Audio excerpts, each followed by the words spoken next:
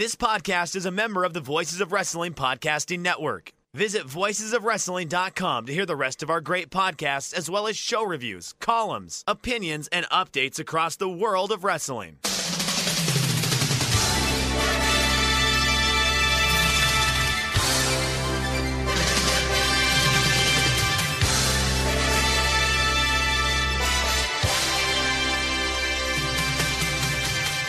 Hello everybody and welcome to the Super J-Cast. I'm Joel Abraham, a little bit bunged up today, suffering from a bit of a cold, joined by David McDonald. David, 24 hours later than we were originally planning to record. Do you want to clue us in on what was going on with Damon this weekend?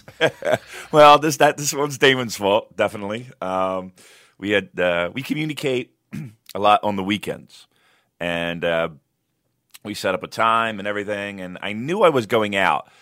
But I thought I was going to be, responsible Damon, and responsible Damon no-showed. He did not make the show, so I went to once again, falling victim to the tribute band. Joel, this time it was a U2 tribute band, and they were great. They were called the Unforgettable Fire, named after a album and song of the same name. And the Bono guy is amazing. And listen, I know there's people that hand wave U2 and they think it's fucking dad rock or whatever. They're great. I don't care what anybody says. U2 is one of the greatest bands of all time. And this cover band was great. And the Bono guy was amazing. And what is fun is, like, when you have that weird talent, like, you can sing, but I can sing like another human being who's famous.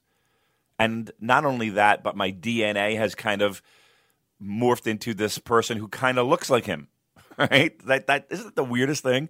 Like, I look like a guy and I can sing like a guy. That's just like the weirdest talent, I mean, to me, of any talent.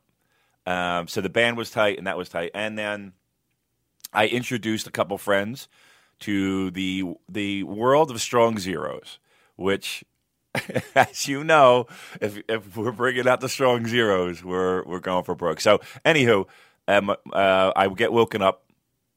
It's like I think we agreed upon like an 8:00 bell time, and oh boy, it just didn't happen because I woke up and then the next thing I know, it was an hour later, and then I'm scrambling. And I was like, "Oh, Joel, I'm so sorry." And you weren't feeling good anyway. Like you're coming off a pretty decent flu or cold, and you were kind of happy you got that text message. So it's now 6 a.m. for me. It's cold as fuck out here in Philadelphia. I don't know what the weather is out there. It is like it's legitimately minus whatever, and it's freezing fucking cold. And that's my update for the day. Thank you. So 6 a.m, David's just woken up, but luckily he is here to give us a full breakdown, a thorough recap of all the Fantastica Mania shows. So take it away, Damon. Thanks, Brian Alvarez. So, Dave, tell us about Fantastica Mania. Shuffle some papers. Yeah, let me get my notes. I did watch a bit of Fantastica Mania. Some noteworthy stuff that I thought was quite interesting was Sho and Yo, who are wrestling under their Fujin and Raging gimmicks. They beat Shingo and Bushi on the 16th, so there's a possibility that might lead into a future IWGP Junior Tag Team Challenge at some point if Shingo and Bushi manage to retain against Kanemaru and Desperado at New Beginning. There was a singles match between Cavernario and Soberano Jr., which was really good because during the Junior Tag League, we didn't really see the best of Soberano Jr., but he seemed a lot more comfortable here, and it was a really good match. I mean, we got to see a caveman do the worm. What more do you want? And literally as we started recording, there was a special tag match about to happen, which was the movie My Dad is a Heel Wrestler special tag match between Sweet Gorilla Mariyama and Dragon George versus Blue Bottle Mask and Cockroach Mask. So that's Makabe and Okada versus Taguchi and Tanahashi, for those of you who were not aware of the film. And also, we got a new commentator today, an English gentleman going by the name of Tom, who is getting rave reviews. I've been on the Discord channel, the Super J-Cast Discords, where there's a lot of people watching live, and they are full of praise for Tom, who knows the products inside out, is even correcting Mavs on some things, which is great, and seems to be a natural at it. So I was curious if it was the same wonderful gentleman that we bumped into at Crackle and Hall. So if it is, one, big thumbs up for the great job on commentary, and two, get in touch. Give us a call, Tom. Yeah. We'd love to hear from you. Yeah, absolutely. You passed along that word this morning, and I was like, when you said the name, I'm thinking, is that the same gentleman we met at Corkin? So if it is, and I'll have to, then I'll definitely watch this show. How about that? I'll definitely watch this show later today and give some feedback. Aside from that, though, I cannot say, and some people might dismiss this, but as we have for Fantasticamania, but it's hard to get into this, and I was explaining to people who aren't fans of pro wrestling or New Japan or any of it, kind of like what this week is or what these 2 weeks are, and it's like you're hyped, you are excited for pro wrestling after coming off of Wrestle Kingdom, and you just want more and more and more, and you can't be satisfied with just coming off of Dash and then jumping into Fantasticamania. It's just, and I know some people have suggested, well, why don't they move the tour, or why don't they move it? It's not the tour, and it's not the wrestling, because the wrestling is pretty good. It's not really my style. It's not something that I particularly go out of my way to seek. If somebody says it's good, I'll watch. But a lot of times, I just don't like the style. I just find it overly choreographed. And just not to my tastes. And that's okay. There's people who enjoy it, and that's fine. I won't knock you. It's the fact that it just means zilcho in the story arc of New Japan Pro Wrestling. It's just this thing that they just do. I don't know how other way to explain it. Like, there's nothing that goes on this tour that impacts the remainder of the year. And if there was, I absolutely would be more in on it. But it's just a complete pause literally right after the most exciting time of the year. And again, is it to give wrestlers a break? Is it to give everyone a break, give everybody a little pause and time to reflect? Maybe. I don't, it just doesn't work for me, and especially the timing of when it occurs. So to answer a question of, would it be best to have it in April, or I don't know, but anytime that you hit pause, it just tells me that this is not important, or it's not relevant to anything that I really need to focus on. And trust me, it's a busy time of year for everybody. I don't know. It just doesn't fit. It doesn't fit with me. And it's just something I have a lot of difficulty wrapping my head around. Listener Robin wrote to us and said, what would you replace Fantasticamania with in the NJPW calendar? Would this be a better slot for Tag League? I don't think so. I think Fantasticamania is fine where it is. I enjoyed watching the bits and pieces that I have seen, but personally, I enjoy having a little bit of break from New Japan after Dash, because it's a time of year you've watched a lot of wrestling, particularly if you're into the Japanese pro wrestling scene, because there's a lot of stuff going on that whole Wrestle Kingdom week. So I've been watching lots of stuff. I've been watching some Noah, some All Japan, some Wrestle One, some Zero One, some DDT, some Joshi Wrestling. So there's a ton of stuff to get through. So having to catch up on all of that, and also we're getting the ballots through for Voices of Wrestling top 10 matches of the year. So I've got a long list of stuff that I want to rewatch. So personally, I'm quite happy with Fantasticamania where it is. It's non-canon. It's a bit fun. The matches are fun, but it's okay to just sort of dip in and out of it. It's not must-see New Japan. You're not going to get lost if you don't see any of it. And personally, I enjoy having the break. It is a break, and it is kind of like what you mentioned, because you're right. It's probably my busiest time of watching non-New Japan pro wrestling. So if there's a benefit for the entire pro wrestling community, they're getting more eyeballs on the product probably now than they do just about at any other time of the year.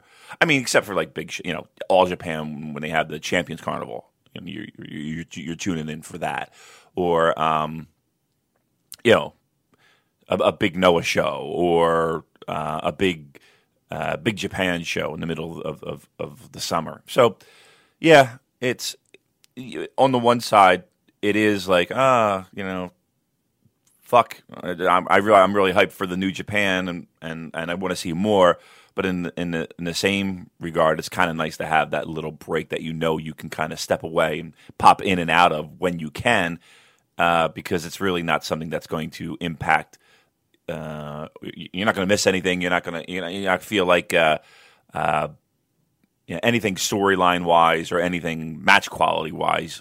It's going to be a deal breaker if you miss. Matthew asks, if you were to pick one wrestler from CMLL, apart from Dragon Lee, to be in the best of Super Juniors this year, who would it be? So I would just dip in and say, based on what I've seen so far from Fantastica Mania, I know Cavernario has been in the best of Super Juniors before, so I'd like to see him back because he really impressed me the other day. And I think Soberano Jr. deserves another chance. I know he wasn't great during the Junior Tag League, but I think there's every chance that he could be in best of Super Juniors as well. Damon, anyone off the top of your head outside? Obviously, you haven't seen Fantastica Mania, but any other CMLL talent that you think should be in Best of Super Juniors? No.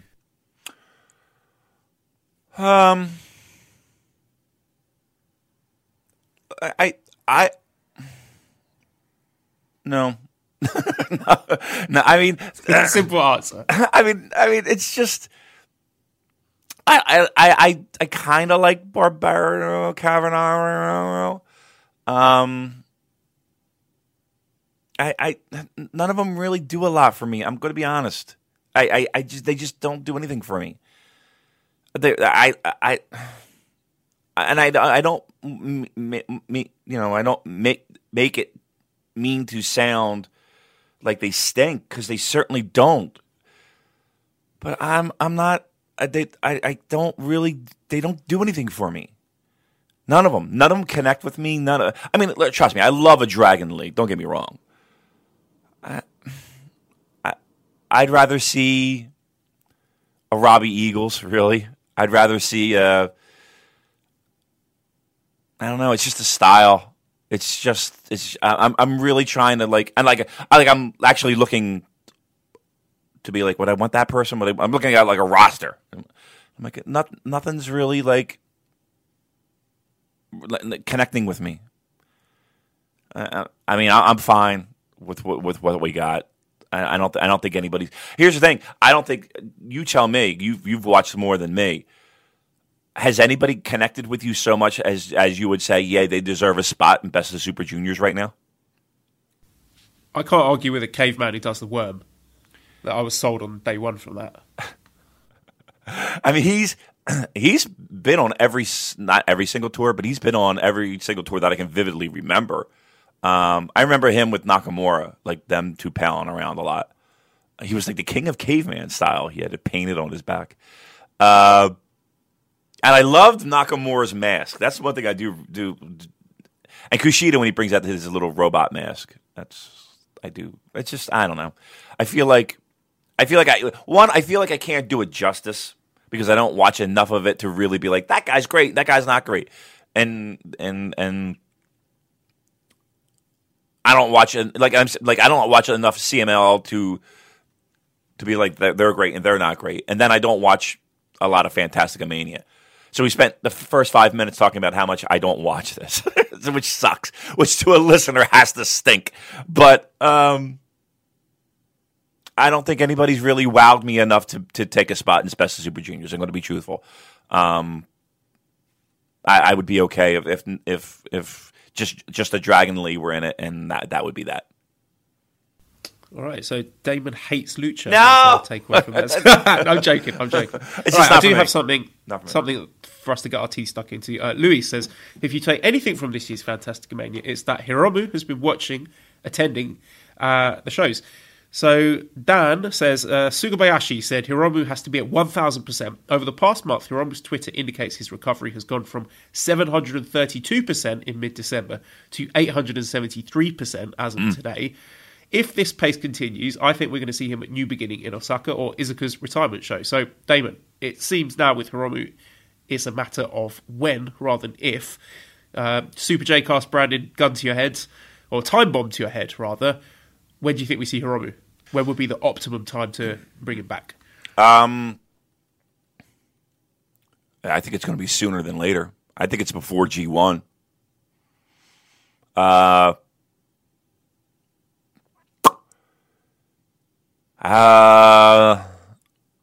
say before G1. How's that? And you're right. I think it is a matter of not if, but when, which is very encouraging and very good news. I really thought he would be at Wrestle Kingdom. Here's the thing.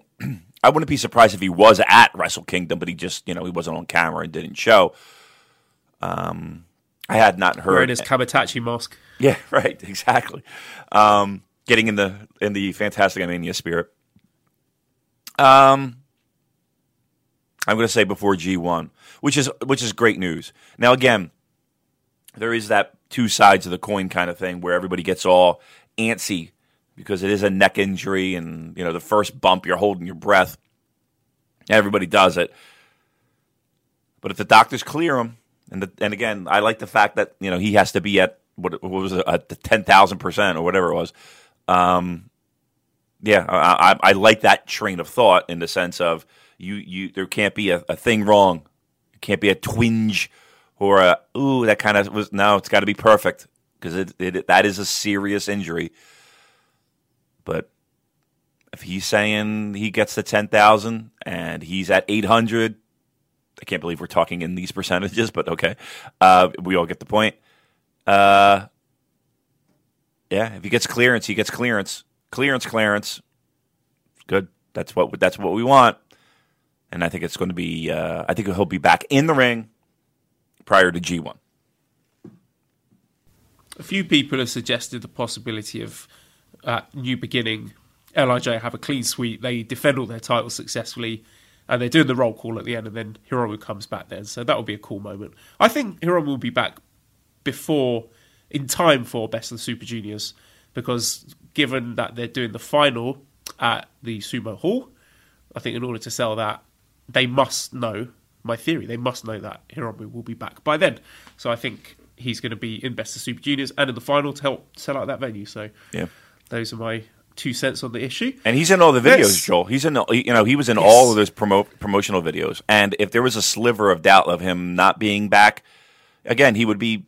It's just kind of a thing that teams and organizations and stuff do. It's like you're just erased, right? They don't want you to think about somebody who's on the shelf or not going to be able to participate. So he was in all of it and a focal point of those videos. So yeah, I mean, I think Best of the Super Juniors is a solid call. All right, well, we're, to coin a Lanza phrase, bouncing around New Japan today. So let's have a look at what the Observer had to say this week. So we don't have a gate for Tokyo Dome yet, but it was confirmed as the largest gate for a pro wrestling show in Japan since the Antonio Inoki retirement show in 1998, which did the equivalent of $7 million for the Inoki vs. Don Fry main event. It would be the second or third biggest of all time in Japan, with the other monster gate from that era being the first Keiji Muto vs. Nobuhiko Takada match in 1995 that did 6.1 million. So, just eyeballing it, Damon, when we were in the Tokyo Dome, looking around, it looked pretty full to me. So you look back and you see those historical attendances that they give you for stuff like, was it Inoki's retirement or and figures like 50,000, 60,000. I don't physically see how you would get that many bodies in the Tokyo Dome. I think Wrestle Kingdom 13 looked pretty damn close to a sellout to me, which I guess, one, tells you that all those figures that they gave you in the past, they were being economical with the truth, and two, they must be really close to selling out. Yeah, that's one thing. When we were there, and again, I was sitting next to the Red Shoes cosplayer, and we were right on the end. So I guess the equivalent would be if you're in a baseball stadium and you are right on the first base foul line, right where the your outfield wall connects to the side wall, right where the foul pole would be.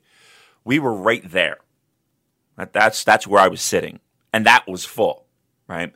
So the only things that were really not full were the outfield sections, and you couldn't possibly sit there. Maybe one section you could, but you'd be close to the stage setup.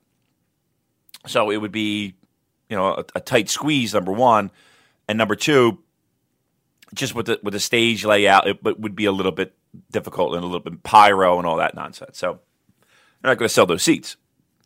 The only other place where they could have put people in might be there was a large pocket of open area, and again, there were no seats there, but a large pocket in beyond that. I guess they called it Section B.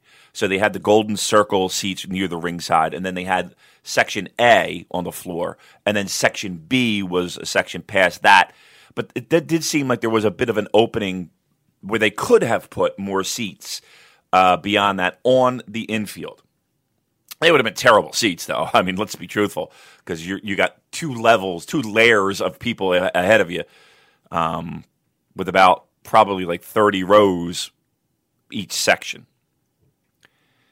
The first level, your first elevated level, where you would normally be sitting for like a baseball game, Joe, they were packed.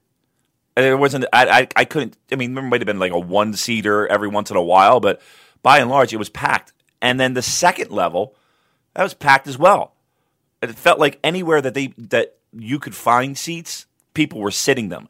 And my point being, I was sitting next to the Red Shoes cosplayer guy, and we were both kind of looking around at the same time, and our eyes both met as we were kind of scanning the entire stadium.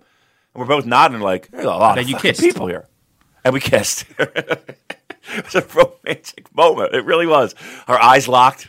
Oh, he smelled nice. He held me tight. No, silly. We were looking at the crowd. And, we both kind of nodded at the same time, like, wow, there's a lot of fucking people here. And I'm terrible with, like, counting crowds. But when you told me the paid number was like 30-something, 39 or whatever it was, I was a little disappointed because it felt like there were more. I felt like we got past that 40 mark with paid. And I think with comps and everything else, it felt like there were more than 42 in that building. Yeah, so it does maybe explain why they would run the Dome twice, especially when you take into account that there were... How many people applied for Dash? Was it 10,000 people or something? Yeah. Horribly oversubscribed for New Year Dash. So you get the reasoning behind, well, fuck it, let's just do the Dome twice. And even if they do get a lower number for one of those shows, even if they hit, let's say, 20,000, that's still got to be considered a success. See, here's the thing. I really don't think it's going to be... I think the mindset is going to be... And again, I don't know... We all know that it's not the Western, and we put everybody that's not Japanese in that Western bucket, unfortunately. Even though, there's Australia who's South, and there's South America, but when we say Western, we're saying anybody who's non-Japanese. That's foreign. I was having this discussion with someone on Twitter. They said, "Why do you keep calling Jay White the Western Ace when he's from New Zealand?" I was like, "Okay, fair enough. Call him the foreign ace." Right. I see that point. Especially like if you are Australian or from New Zealand, it's like we're not Western, yeah, fuck faces. I know, we get it, but that's what we're alluding to. What was my point? My point was, they're not driving the ticket sales per se, but it is a great barometer to kind of sort out the overall attendance. Like, if there's a lot of a Western audience, there's going to be a lot of buzz in general for a show. And again, a lot goes into that, getting over the hesitation of, I got to be on an airplane for 14 hours, and I got to save some money, and I got to plan this shit. But the fun factor of going over there and doing that outweighs a lot of those struggles people might have. So, but again, it's used as a barometer to gauge interest overall in a show. I think once people are there, though, it's like, okay, there's Chew now. Great, I'll just buy Chew instead of having to struggle and cut off a toe and sell my child or refi my house to get into Dash, right? And those tickets aren't that expensive for Wrestle Kingdom. No, they're not. They're really, considering, the Golden Circle tickets are $500, which is, okay, it is what it is, but overall, to get your ass in the building, you can get your ass in the building. And it just, I like the idea of it too, because it just makes it much more convenient. You know what I mean? Like, again, everybody wants to be in Dash. Everybody, the 40,000 people that were at the Tokyo Dome, I would say 39,000 of them, if given the opportunity, would go to Korakuen the next day. Physically impossible to do. This makes it a hell of a lot easier for people. It's just, oh, cool. I'll be back at the big boy house. Great. And getting the tickets and getting everything. So I think that's going to be a real fun 2 days. The downside of it is, okay, you got to put on 2 decent shows. I hope and pray that there's not a weaker show. I think we'll spend a lot of time comparing the two and figuring out and all that stuff. But, the one side of the coin is, there is the possibility of having a weaker show. But also the other side of the coin is this too. Matches that we had the first show, the show that just passed, and I think the biggest complaint that we've heard, and it wasn't a loud one, but it is one that was like, I wish they had more time. I wish that match had more time. Well, okay, now you can have these matches have all the time they want because we got 2 dome shows we got to fill, and I'm not saying that they both go 5 hours, but it's a dome show, so it's not going to go a 2-hour show. These aren't going to be 2-hour dome shows. So these matches can get some time, which is nice. So I think there's pluses and minuses, but I think the pluses outweigh the minuses in this case. And also, you're not going to have situations with established names like Suzuki, Goto, Taichi being left off the show. Yeah. You can find meaningful programs and matches for all of your top names. So, those 15 guys who were put on the pre-show gauntlet match, take a handful of the top names from that and give them decent singles programs, and everyone's happy. Yep. And now here's the thing, though. What does that mean from a booking perspective? Here's what it means from a booking perspective. You can't have lazy booking at this point. You got to have everything mean something. So while it was nice that we got Zack and Ishii, and it was nice that we got Ibushi and Ospreay, those, let's be truthful. In some cases, there were matches that were kind of thrown together at the last minute. And again, Ibushi and Ospreay maybe not, because there was a story there with Goto in the mix and all that. Tag situation, I think maybe I would put in that category of just things just seemed hodgepodgey throughout the year. You can't do that. You're going to have to really have a decent, at least an attempt, mind you, of building a decent storyline for each of these programs for it to resonate. So I think that's something that will need to be worked on throughout the entire year, where each division and each program goes into those Wrestle Kingdoms with a little bit more focus and a little bit more meaning as we go into this year's Dome season. Okay, let's move on to the next topic, which is the 2018 Tokyo Sports Pro Wrestling Awards. MVP went to Hiroshi Tanahashi. Match of the year to Omega and Okada from Dominion. Tag team, the Violence Giants, Suwama and Shuji Ishikawa from All Japan. Outstanding performance to Naomichi Marufuji from Noah. Fighting Spirit Award went to Kaito Kiyomiya from Noah. The Technical Award to Tetsuya Naito. Joshi Award to Tsukasa Fujimoto of Ice Ribbon. And the Rookie Award to Utami Hayashishita from Stardom. So we have representation from 3 New Japan winners there. Any surprises there for you, Damon? No, not really. I like just like how you mentioned that it is a mix of all these different promotions. It doesn't feel like it's because it can very easily be a completely New Japan focused or If it were another promotion that was riding a hot streak, you know, it's a nice mix, and I think it's deserving. You know, I don't feel like anybody got slated on that one. Maybe no, not even. No, I was going to say maybe Tanahashi, but for MVP, but no, he deserves it. He was close in hours. Match of the year, good. Tag team of the year, I like a lot. That's a well-deserving tag team right there. Who just recently lost their titles, right? They lost the titles to Strong BJ, right? Yeah, I watched that match this morning. It's terrific. Yeah. If you're into that sort of stuff, 4 big lads doing big lad things, check it out. Yeah. I was there for the challenge. Let's put that when they hit the ring and they challenged. No, I think I think they did a good job there. Those awards, that's fine. And correct me if I'm wrong. That was like one of Kenny's last Japanese performances, not performances, but appearances, should I say? Shortly after that, he tweeted out that picture of him until next time, Japan, and which was pretty interesting to say the least. I'm sure a talking point we'll have further down the road. Yeah, definitely. I obviously don't think we've seen the last of him, but we'll have to wait and see for that one. Sticking with the awards, Liam on the Discord has sent us a Twitter thread with the winners for the 2018 Net Pro Wrestling Awards, i.e. Japanese hardcore Smart fans.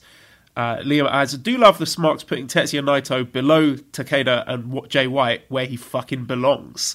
So, controversial there. So I'll read out MVP. Here's the list. 1, Hiroshi Tanahashi. 2, Masashi Takeda. 3, Kenny Omega.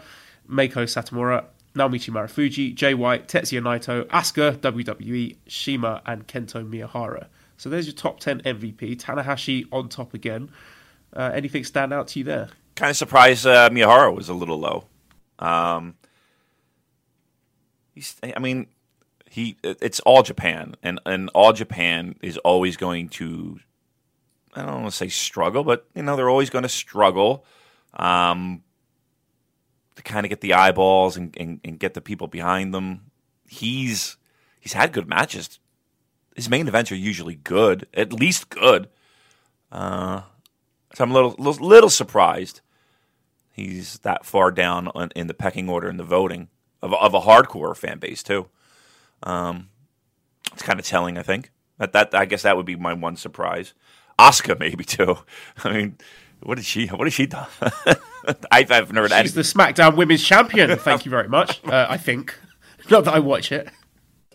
Well, yeah. I mean, Jay White in 6th. Yeah, that's very high. Yeah. I wonder. I'd wonder what the criteria people have. In that voting, and yeah, I guess that would be a surprise for me too, huh? Yeah, interesting numbers there. I mean, everyone that it felt like we talked to felt like he's in the mix, right? I mean, that's yeah. Give me the top 3 again. Top 3 was Hiroshi Tanahashi, Masashi Takeda, and Kenny Omega. Okay.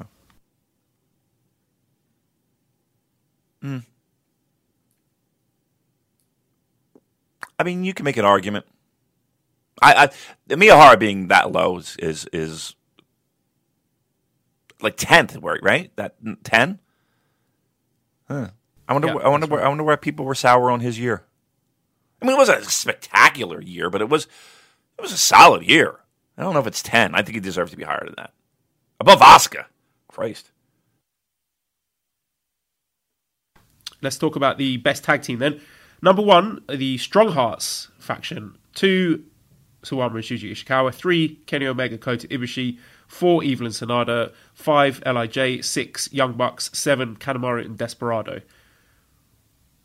Strong Hearts coming in really high there. People are into that stuff. They're into the Shima and T-Hawk and El Lindemann and those boys. Yeah, they're good. Number 1, though? They're good, though. It was interesting that Golden Lovers came in top out of all the New Japan tag teams because there was a lot of consternation when our Super J-Cast Awards came out, with Golden Lovers being the top tag team there, and the hardcore Japanese Smart fans have voted the same way. Yeah. Well, listen, we have a very intelligent listening audience, and they know. But let's be truthful here. Who else were you going to vote for in heavyweight tags?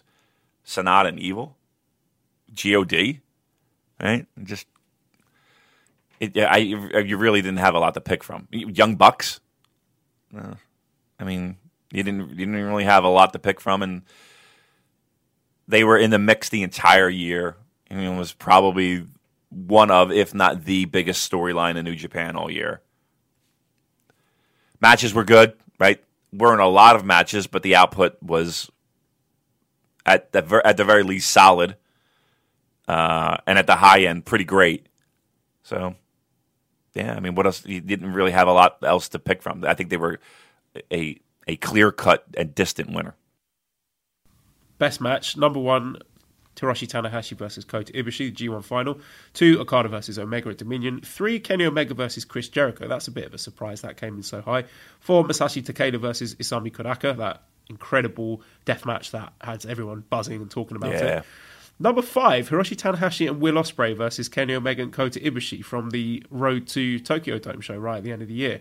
6, Sanada versus Zack Sabre Jr. 7, Kenny Omega versus Ishii from the G1. 8, Violento Jack versus Masashi Takeda. 9, Shuji Ishikawa versus Shingo Takagi from the Champions Carnival. And 10, Masashi Takeda versus Jun Kasai. So Masashi Takeda in there 3 times. He's had an outstanding year. That's something. Death match there. You know, that's not easy to do, because you figure these. Sometimes I feel like those death matches, you are limited in the sense of, you know, the spots that are the biggest ooh and ah are deathmatch related, you know? So it's usually something where you're falling from a considerable height, or, you know, it's more about the dangerousness of what is going on in the ring, as opposed to, say, the skill of a Dominion match, right? And that's not to say that the Big Japan stuff and the deathmatch stuff isn't skillful. Don't get me wrong. But most of it feels like, you know, when you're popping out of your chair, it's more of, holy fucking shit, he just landed on a, you know, bed of nails from a power bomb from the top rope. You know what I mean? Like, it's that kind of crazy ass shit that they're pulling off. And I feel like sometimes you can be somewhat limited in what you can do in a ring filled with shards of glass. So, with that said, I think that's a pretty amazing thing. Sometimes, again, it's more of the car crash element that I'm watching for that, and it's not so much and I put in air quotes, the great wrestling. It's not for everybody. Like, you know, I can understand if people hand wave it because of just the grossness factor of it. You know, there's just the blood running down people's backs and just ugh. But there is that element of, holy shit, I can't believe these people are putting their bodies through this stuff, and you know they make it work into a solid, fun, entertaining pro wrestling match. So again, if this show isn't anything, it's both sides of the coin. So I'm trying to play both sides of the fence a little bit. I like it. I will watch those main events, and I think that they are pretty great. But there is that element of, this is pretty gross. It's not. I can't lie. Yeah, I'm into them too. I haven't really watched much until I saw that Takeda versus Konaka match, which, if you haven't seen, do go out of your way to watch it, because other people have said it best, that it was a 5-star match that happened to also be a death match. It wasn't something that was leaning upon the deathmatch gimmick as a crutch to make it more exciting. It was just a brilliantly worked match. So if you haven't seen that, do check it out. Newcomer Awards is the last one I'll delve into. Number 1, Shota Umino. 2, Ayami Sasamura. 3, Andres the Giant Panda. 4, Utami Hayashishita. 5, Ronda Rousey. 6, Maki Ito. 7, Great-O-Khan. 8, Takuya Nomura. 9, Yota Tsuji. So Shota Umino, right at the top of the list there, beating the fabled Andres the Giant Panda. Future IWGP Heavyweight Champion for you, Damon? He's on the short list, right? Yeah, I would say so. I would say so, and I think the panda too. I think the giant panda's in the running too. I'm surprised. I'm surprised. Well, I was going to say I'm surprised Rousey's on there, but really not, considering the company's. And I say this in air quotes. It's going all in on Ronda Rousey. Well, they really haven't. Yeah, I would say a future IWGP Heavyweight Champion. If you put the branded gun to my head, yep, I would say that absolutely. I feel personally vindicated as well that their MVP, best match, and best event, Wrestle Kingdom 12, were all the same ones that I picked. So I've got my finger on the pulse of the hardcore Japanese pro wrestling marks, Damon. You're in. Hey, listen, we're one of the few people that got into Dash, so that was kind of like our entry into the hardcore Japanese wrestling fandom scene. So that made me feel pretty good. And that, of course, is all from a wonderful New Zealander who got us into the inside. Yeah, we have to give Fraser the weekly shout out. Yeah, we do. Oh, Scampy's giving you a shout out as well, Fraser. Yeah. So thank you again to the king of the Japanese pro wrestling scene, Mr. G1. Okay, next piece of news here. Dragon Lee and Rush have signed with Ring of Honor. So, first thought that popped into my head, Damon, this MSG card is looking a bit more optimistic on the Ring of Honor side. It sure did, right? That was my first thought too, which was an interesting thing. Like I actually was reading a little bit about the NLW stuff and Ring of Honor and a lot of the the demands that were brought on in signing, and how half his family needed to have jobs for him to be signed. All this. Oh, and he wanted to get a punditry job for this football commentary, didn't he? Right. I mean, Jesus Christ, dude. And it sounded like they were bending over backwards to try to make it happen.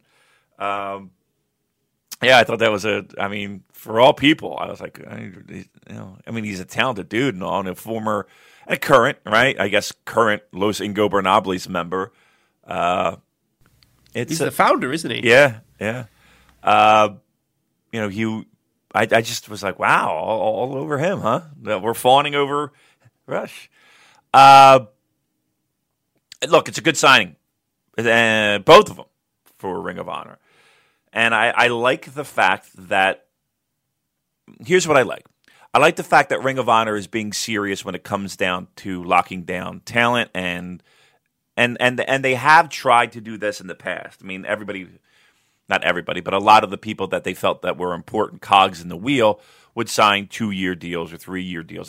The problem is that they do up their stock, and when that contract ends, it's like, bye. Ring of Honor invests all that hard work. It's not the first contract that they sign that is the important one.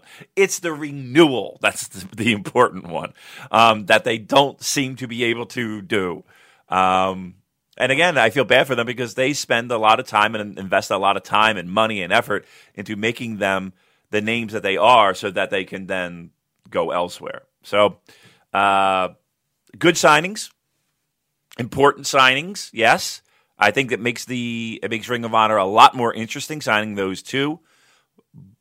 Okay, but it's the second round that's going to be important, so let's keep that in mind. But yeah, the Madison Square Garden show does seem to be gives a little bit more fire and a little bit more of interesting matchups than maybe we had a few months ago. Yeah, especially if you take into consideration Juice Robinson and his weird faction that debuted the other week as well. A lot of new blood in there. Yeah, listen, we knocked Ring of Honor a little bit, with the everybody all circle jerking over, all in. Ring of Honor's kind of sneaked up and it's done some good things when it comes to locking down some talent. So, no, and again, a lot of that a little bit under the radar. So good for them. Again, but it's that second round of signings that are more important than the first. You got to do the first to do the second, but so let's just keep that in the back of our minds. Yeah, we're into adapt or die kind of territory now. And yeah. It was just interesting seeing people in WWE just brazenly asking for their releases, like the Revival did, and Maria and Mike Kanellis. There was some scuttlebutt, as you would say, about them asking for their release as well. So it's great. It's really interesting now that there is, and people have denied it, but this is competition. You got AEW there throwing big money around. You got ROH throwing big money around. So, if nothing else, this will give WWE the kick up the backside that it so dearly needs. So, I'm excited, Damon. It's an interesting time. Competition. There's going to be a lot of jumps from New Japan outwards. People coming to New Japan, ROH, AEW, WWE, all the other promotions. It's fun stuff. Yeah, I mean, look, I know that the Canales and Bennett thing was, denied by Maria, who said, that she tweeted out that they didn't ask for their release. But I'm sure, again, where there's smoke, there's fire. I wouldn't necessarily say that one is a weird one for me because of everything that has gone on in their lives, and we'd love to knock the WWE, but they did help them considerably and help him turn his life around. Now, again, he's not getting used. He's hardly on TV. It feels like, but there's a debt of you turned my life around. Don't go asking for your release. I don't know. That one was kind of weird to me. And again, if he didn't ask for his release or they didn't ask for their release, fine. But that one was kind of like, oh, okay, they kind of really helped you out there. So that doesn't mean that you have to then take a backseat on your career, but that one was a little bit of a weird one for me. But yeah, this is like it's like every sports league and every sports team. Kind of goes through that period of the season's over, and then there's the free agent signings and the pickups, and who's signing who and who's going where, and now pro wrestling kind of feels like it has that little element of sport that this guy could go to here, or this person could go here, or this that I like that. I like that element, and it does feel like it's it's a scramble to lock down talent and get your pawns and get your troops ready, because it's going to be a little bit of a war. And again, I've said it before, it's the competition that is an options for people to go to work elsewhere in the United States and not just feel that there's really one option. Now, let's be truthful. There really is still just one clear-cut, definitive money-making option, right? Again, people can go out on their own and do it Young Bucks, Cody style, and make a name for themselves, but how many people in the history of pro wrestling have done that and have been successful? Not many. You can count them on one hand. So right now, yes, it's still a WWE game when it comes to that making it, and I put in air quotes, big time. That being said, though, there are so many options now that seem and could be, for certain people, better options. If All Elite is what they say it's going to be, that's an exciting option. Ring of Honor waking up from the dead and saying, "Hey, we got to compete, and we want to compete. We're signing people." Again, New Japan always being that option as well. Let's be truthful, the second best option right now. So. And a great option for people who are creative and talented, and again, it might not be the best, right? But it is a solid option for a lot of people. Where 5 years ago that might not be the case. So yeah, no, it's exciting. I'm in, and I think we're going to see a lot more as the weeks and months to come when contracts officially end. Now, speaking of contracts, here's an interesting one. Katsuya Kitamura has extended his contract with New Japan. Now, there were so many rumours flying around. Meltzer's still saying he crushed his leg in a scooter accident, although Kitamura's Instagram posts don't have any hint of a crushed leg. His legs look fine. I don't know if those are old pictures or what. We've heard rumours of concussion, rumours of him getting himself into trouble with the law. I have no idea what's going on with him, but this does seem to suggest he's going to be back sooner or later. He'll be back, yeah. I wouldn't be surprised if he's back before Hiromu, to be honest with you. Yeah, I don't know. I mean, that one, it is a kind of an amazing thing where it's like getting information on that one particular him of all people. Like, why is he the secret guy? And that's why people, I think, kind of speculate, oh, well, it's got to be something really weird, for them to, and again, not cover up, but it feels like there's not a lot of information, and the information is spread in 700 different directions. I mean, legitimately, it's you just rattled off a list of things that we have heard, and none of them have been verified. Scooter accident, okay. Trouble with the law, okay. Concussion, okay. Steroid, it's you've heard a million different things. It's like, okay, why is this so? Like, why can't we get a definitive word? And it feels like nobody has a definitive word. I don't even think people in the company have a definitive word. Again, it does lead to being skeptical of what exactly is the truth, and your mind does wander to the worst case scenario. Because why? Why would it be this? Like, if this were like Okada, all right, and they're trying to cover up something, all right, but why are we trying to cover up on this kid? I don't understand it. Which makes you want to believe that it's got to be the worst case scenario of all of them. Legitimately, I have no fucking idea what to believe. Given that he's 33, so he's not the youngest of the young lions, when he does come back, what can we expect from him? Do you think when he comes back, he will be debuting a main roster gimmick, or do you think he'll be a young lion again and be sent out on excursion? Because given his age, I would guess that when he's back as a full-time member of the roster, out of the black trunks and no knee pads and able to work a proper gimmick. I don't know if you're going full main event. I think you're going more, at least in the very beginning, I think you're going more Finlay Hinare level. That's kind of where I see that starting at least. I don't think he's young lionish anymore, but I don't think you drop him in main event, or semi-main event areas. I think you're mid-card at best in the beginning, lower mid-card more than likely, and then see where you go from there. Because truth be told, I don't think anybody really knows what you got right now with him, right? I think that's going to be the biggest challenge is what do you have with a guy right now coming off of whatever magical injury thing he supposedly had?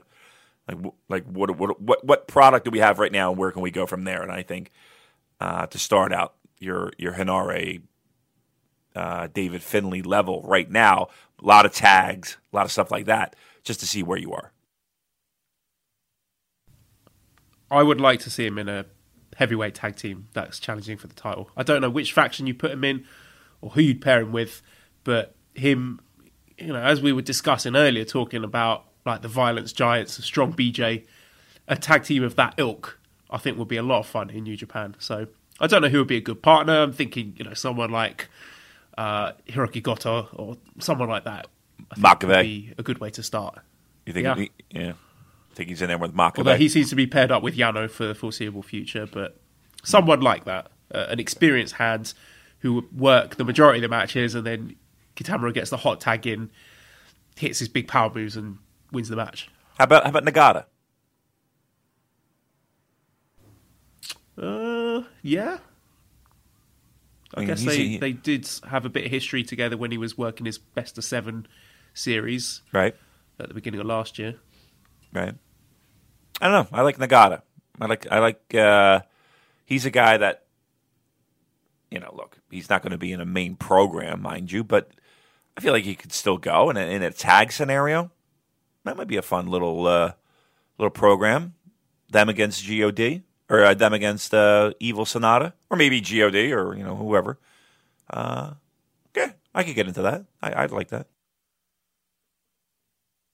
Okay, next piece of news was Taka Michinoku, who's stepping down from his role in the Kaientai Dojo and leaving the company, which is a bit of an escalation from what we heard last time, that he would be not taking a salary. But I guess this is linked to the infidelity scandal that was circling around him a few months ago, and that's it. He's done so. Yeah. Yeah, what is he going to do with all that income that he's missing from Kaientai Dojo? I don't know. What do you think? I mean, I can't be that much of a lucrative position. It's more of a prestige, the prestige of being Kaientai Dojo. Yeah. Look, he's gonna be able to dedicate full time Zack Sabre Jr. Right? And he said he's opened up his schedule to working overseas as well. So maybe we'll be seeing Taka Michinoku coming to a town near you. Yeah, maybe he can get over that fear of flying like I have. Let me recommend the Xanax, Taka. That seems to settle the mind a little bit. At that and a couple Jack Daniels, and then just the undying just hatred of being on the plane, and just stick your head in a pillow. That's what I do. I stick my head in a pillow. I squeeze a pillow and shove it in my face. That doesn't sound good. Okay. Next. It's got a bit saucy. It did. Okay. Next. Apparently, Kushida wanted to turn heel and join the Bullet Club, but Gedo said no. So, do you see that as a missed opportunity? I don't Would you believe have liked that. to have seen a heel Kushida in Bullet Club? Or, I you don't believe believe it. that. No, I don't believe it for a minute. I really don't. Like, I just find it I don't know. That just seems ridiculous. Come on. Look, Kushida in Bullet Club? Like, first of all, aside from Hiromu, or what am I talking about? Aside from Takahashi, it's not like the Bullet Club is, well, now Ishimori too. Maybe I'll just shut up about that point. I don't know. It's just I don't know. That just seems to me like you have the ultimate. Be like Ricky Steamboat being a heel, all right? Just that doesn't work. How do you really? Can you really see Kushida as a heel? Like not just a heel, but a Bullet Club heel. Not like an Okada heel. A Bullet Clubbish heel. I don't see it. I'll tell you what I'm imagining is Ishimori's gear and face paint and his snarl, but Kushida. Yeah, really? You think that works? No, he's too cute. Right? He looks like an otter. No, I'm sorry. I don't know. I don't believe that one. But I'm sure it was one of those things where it was, what do you want to do? And they were just spitballing out ideas, and that might have been one of them. Because I'm sure he was sitting around thinking, all right, what the fuck am I going to do? I've done everything I can being this guy. We said it last week. It's a good fit for everybody involved. I don't think that there's anybody on that New Japan roster that I'm happy to see leave. And I'm not happy to see him go. I wish they could have done something with him. But again, he's not going to be a heavyweight. He's just not. And what else are you going to do with the guy? He's done everything he could in New Japan. It's okay. It's okay for him to go because what else are we going to do? Here's an interesting piece of information here. I've got this from Liam from the Discord. Tickets for New Beginning in Osaka sold out 1 hour after going on sale. Now, for comparison, the Power Struggle show, which was at the same venue, took 6 hours to sell out. So, Obviously, you got a different card. We've got an IWGP heavyweight title match at the top with Tanahashi versus Jay White. Is that a surprise to you at all that it sold out so fast? Not because of the city. Like Osaka apparently is super hot, and it's been that way for a long time, and it's only getting hotter. So, it's selling out quickly. No, that really doesn't surprise me. I tell you what, next year. And by the way, Joel, next year is already in discussions. I'm not pulling this bullshit of last minute Lou showing up. Man, this is going to be a planned, strategic mission for next year, Wrestle Kingdom. It's already in discussions in the household. So, are you going to be bringing Mrs. Damon with you? That's what it looks like. That's what it looks like. That's what it looks like. Yeah, double date time. Yes, that's right. That's right. So there, Osaka. It was one place that I've never been. I can't say I've never been to Osaka. I was on the bullet train to Fukuoka, and we stopped in Osaka. Right, so I was there for maybe 10 minutes. So what you're saying is confirmed we're doing Dominion this year, right? Dominion? No, I won't be there. I won't be there that long. I mean, it'll be Wrestle Kingdom week. I can't do Dominion. But getting back to the original point of Osaka selling out, nope, doesn't surprise me. And I think we'll see that continue on for shows in Osaka this year. Okay, let's dip into some questions then. We've got quite a few questions about the show coming up in Madison Square Garden. So I'll throw a few of them at you, and then we can just have a general chat about the show. So Jared says, if you guys are fairly confident about Jay White beating Tanahashi at the New Beginning, then what do you expect at MSG? Sean says, would a Tanahashi-Jericho non-title headlining MSG make the most sense?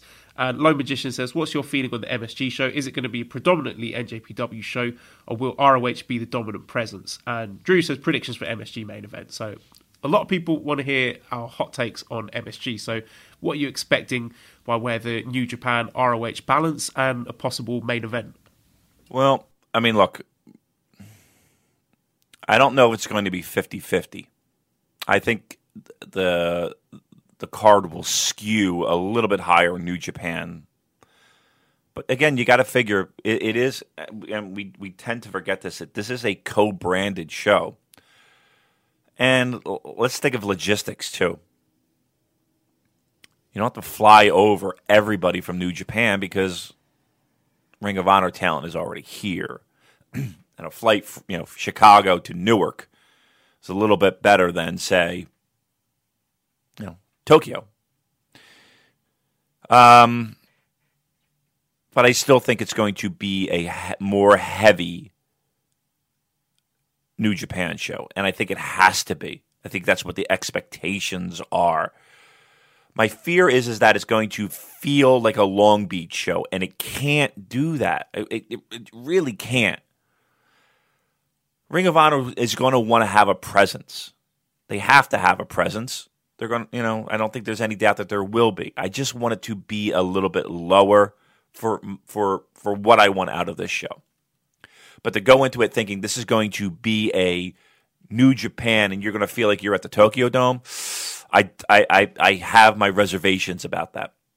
This will be a co-branded show. Again, maybe not 50-50, but it is going to be a co-branded show, which means we are going to get and again, I'm just throwing names out. I'm not saying one's better than the other, but maybe I am. But you are going to get Jay Lethal on this fucking show, and you are going to get Dalton Castle on the show, and you are going to get, the Kingdom on this show, and you are going to get the Briscoes on this show. That's going to happen, and that they're going to take up spots. Now, that's not to say that these matches are going to be bad. This may not necessarily be what we want. I think the majority of the people in that audience would rather see a Young Lions 6-man tag than, and again, I'm just throwing names out, than a Kingdom match, right? I think that's true. They want an authentic New Japan Pro Wrestling experience in Madison Square Garden, and again, I feel like I'm walking on eggshells, but I'm going to say it anyway. Not a Ring of Honor show. That's my true gut feeling and the feedback that I feel like I've gotten. So I'm going to go 60-40, feeling like a New Japan show. Main event, I'm going to be truthful. I have no fucking idea. I do think Jay White wins the title, so I think that'll be the title defense. And I think it's a very good possibility that it's either a rematch with Tanahashi or, you could throw in. I don't think it'll be Jericho. I don't think Jericho headlines it, but I think Jericho will be.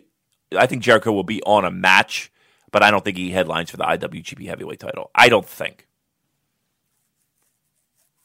you'd have to expect you get an IWGP Heavyweight title match on that show. Yeah. And given that there's no Sakura Genesis announced, again, a lot of people are putting 2 and 2 together and thinking that the winner of the New Japan Cup will get their title shot at MSG. So keeping that in mind, does that change your thoughts on it at all? I mean, some people have suggested maybe we get Okada versus Tanahashi as the main event for the title. Maybe Okada wins the New Japan Cup. Could you see something like that happening? Sure. I mean, would you? I mean, I don't think anybody would have a problem with Okada winning New Japan Cup and then challenging Jay White, right? I mean, then that helps continue on a storyline and a feud into Madison Square Garden. So that would be a nice logical step, and I don't think anybody would be disappointed with that match announced at all. I think that'd be a great match.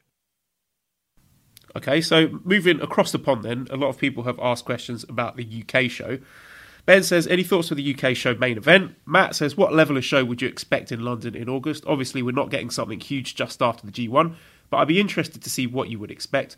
I'd expect mostly multi-man tags with maybe a Golden Lovers versus Okada and Ishii type main event. Not that exact match, but a big tag match. And Jack says, do you think August 31st London show will again essentially be a Rev Pro event featuring NJPW, or will New Japan genuinely give the UK a full-on New Japan style show? I would expect more the sort of Rev Pro style, but Me too. I think you could get 1 or maybe 2 of an Ospreay Never title defense if he's still champion, and a Zack Sabre Jr. Rev Pro title defense again if he's still champion. I think a double header title matches with those 2 boys, I think would do very well. Yeah, and here's the thing. Rev Pro has done an outstanding job using the talent that's available to them from New Japan. So even if there was a little hodgepodge and a little mix between the two, I don't think anybody's going to complain that hard because the Rev Pro shows usually deliver and they have sexier sounding shows than Ring of Honor. I mean, you know, when we had Kevin Kelly on, he kind of echoed those same thoughts. So people in the States, you know, that's why we're a little hesitant with this Madison Square Garden show in the sense of, because we know what we've gotten before. We're the ones that got the, you know, Tanahashi and the Briscoes against, Jay Lethal, Gedo, and Nakamura. You know what I mean? Like that's the shit that we would be getting.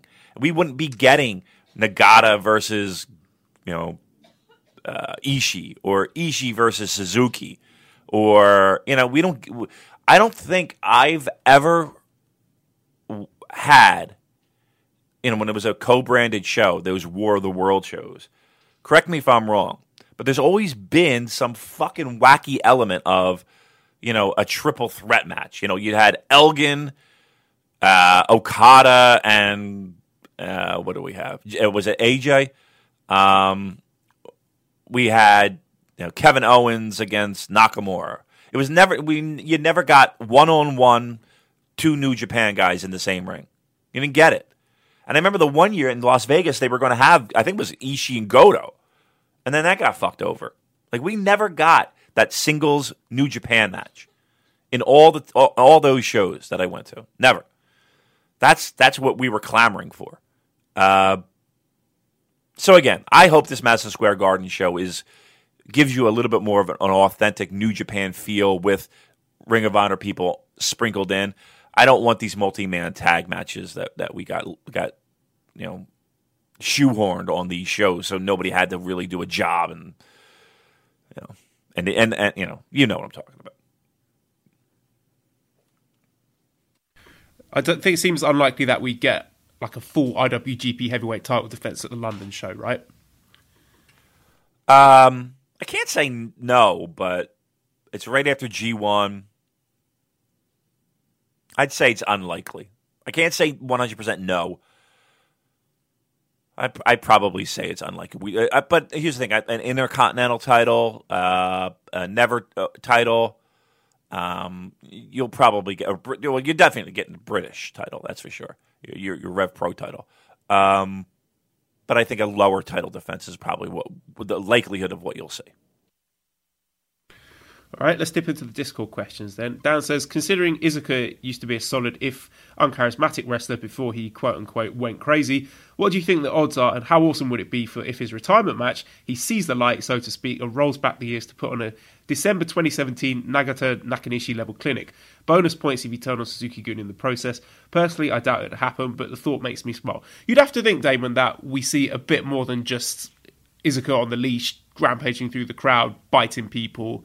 You think we get more than that in his retirement match, surely? Yeah, I mean, we talked about it last week, how great it would be. It's just after the match, he just breaks character, and he's just this normal human being, and he's somehow snapped out of his, the mental issues that have brought him to where he is now.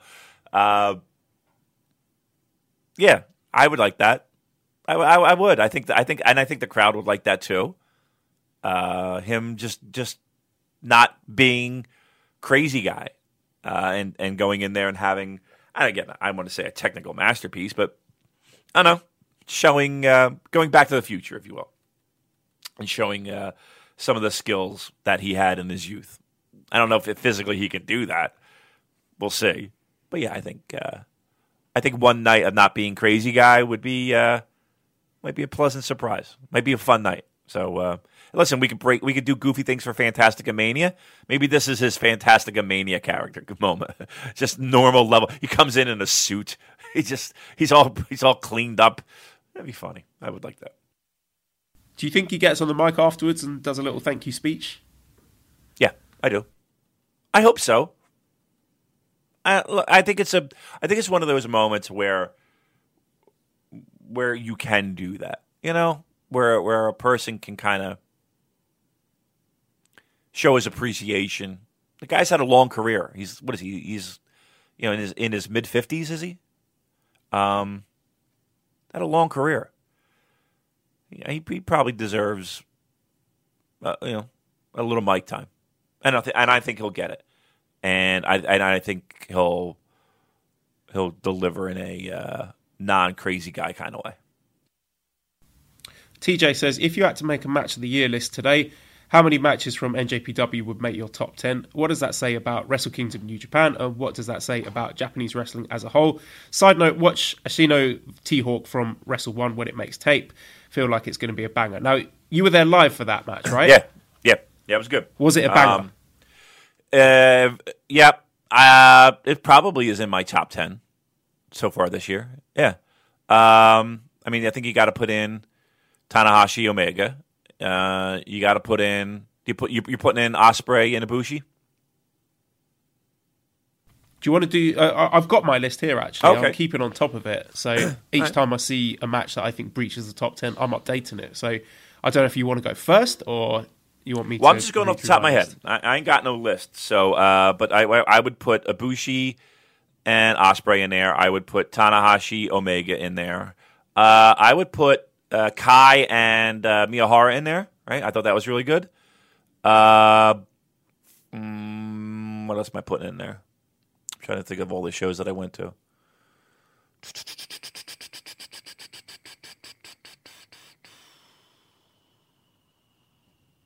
Noah main event was pretty good. Was it Kino and I forget. That was pretty good.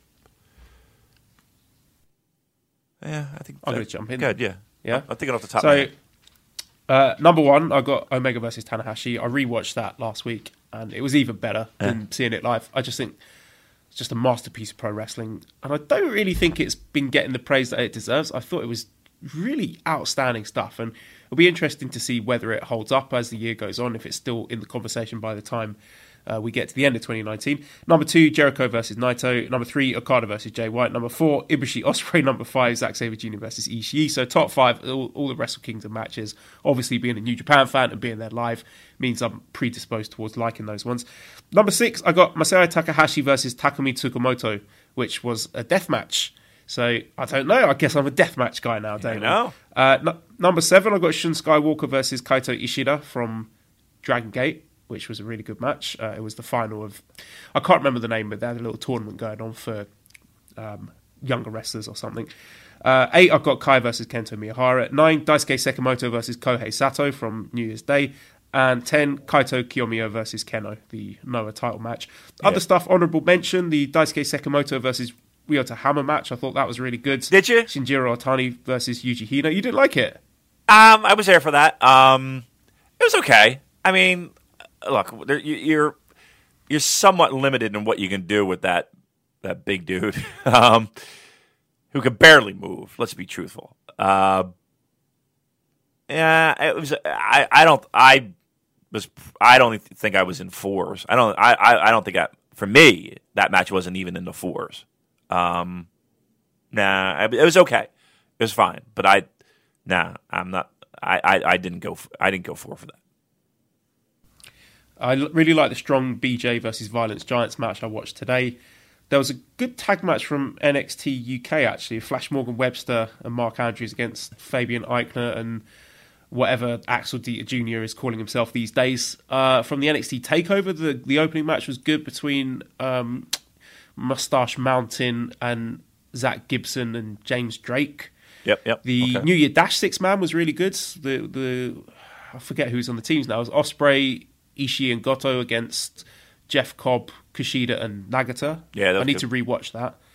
And the Rey Mysterio versus Andrade, as he's now being called. He's lost his surname. On SmackDown was decent, but again, it's not breaking the top 10. Okay, it's a good list, solid list. Yeah, I guess the only one that I would have trouble with is the Sakamoto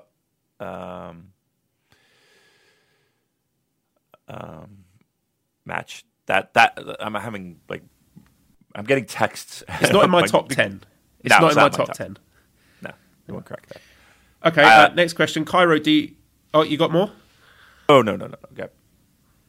Okay, Cairo D says, thoughts on the Hatsu Basho so far? So it's a sumo question, Damon, so you can take it easy for this one. Right. Kuseno Sato's retirement, Ozeki's all performing poorly, the weird results overall. And Nicole says, we're not getting a retrospective on the career of Kuseno Sato and how Taichi thought he was a good Yokozuna. So, yeah, a sad time to see the only Japanese Yokozuna retiring and going out with a real whimper. I think he lost his last 7 matches or something like that. So I don't think he looked fully healthy, and I guess that's just the nature of the beast with sumo. Given the way the ranking system works, if you have got an injury, if you sit on the sidelines and wait to fully recover, then your ranking suffers as a result. And I think the chickens are coming home to roost with that one, particularly with this Basho, because you're seeing guys like Kuseno Sato pulling out, Kakuryu, Tochinoshin, Mitake Umi's had to pull out now. Takayasu looks hurt. I think there's quite a few guys who are carrying pretty nasty looking injuries, but they're just trying to power through it. So I guess, this is what happens when you have sumo. You have people just trying to tough it out. And it did look like it was going to be an interesting Basho up to a point, but now I think Hakuho is like 8-0 or something. So he looked a bit shaky at the start, but now he seems to be getting into the swing of things, and it seems he's just going to romp his way to victory again. I was enjoying seeing some of the other guys like Aoyama, Kaisei, Takakeisho still doing pretty well. So I don't think anyone in that list is going to be challenging Hakuho. I think Hakuho is going to run away with it again, but interesting to see what happens going forward, especially the Ozeki all looking pretty bad. I'm more interested in seeing which guys are going to get promoted, who's going to be making the next Ozeki run. So those are my thoughts on the Basho so far. And Damon, presumably you got nothing to add to that? No, I'm just watching Riley Reid videos. I like her. She's fun. She seems like a fun girl. Next question. Yeah, let's move on. John says, where do you think Hinare's ceiling is? It seems very personable and a good babyface type character. Mid-card, upper mid, or higher? Do you think Juice and Finlay spending more time in ROH opens things up for him? So that's an interesting one, because Hinare, he's just above the Young Lions. Yeah. But I think when we talked a few weeks ago that he had the most negative pinfall differential in the company or something like that. So yeah, he's had a year now under his non-Young Lion gimmick, but can't really say in terms of his booking that he's made much progress. His wrestling has got better. He had a brilliant match with Ishii. I think he's definitely ready to take the next step, but what do you think going forward? What's his ceiling? Not high. And here's why. it's not the wrestling.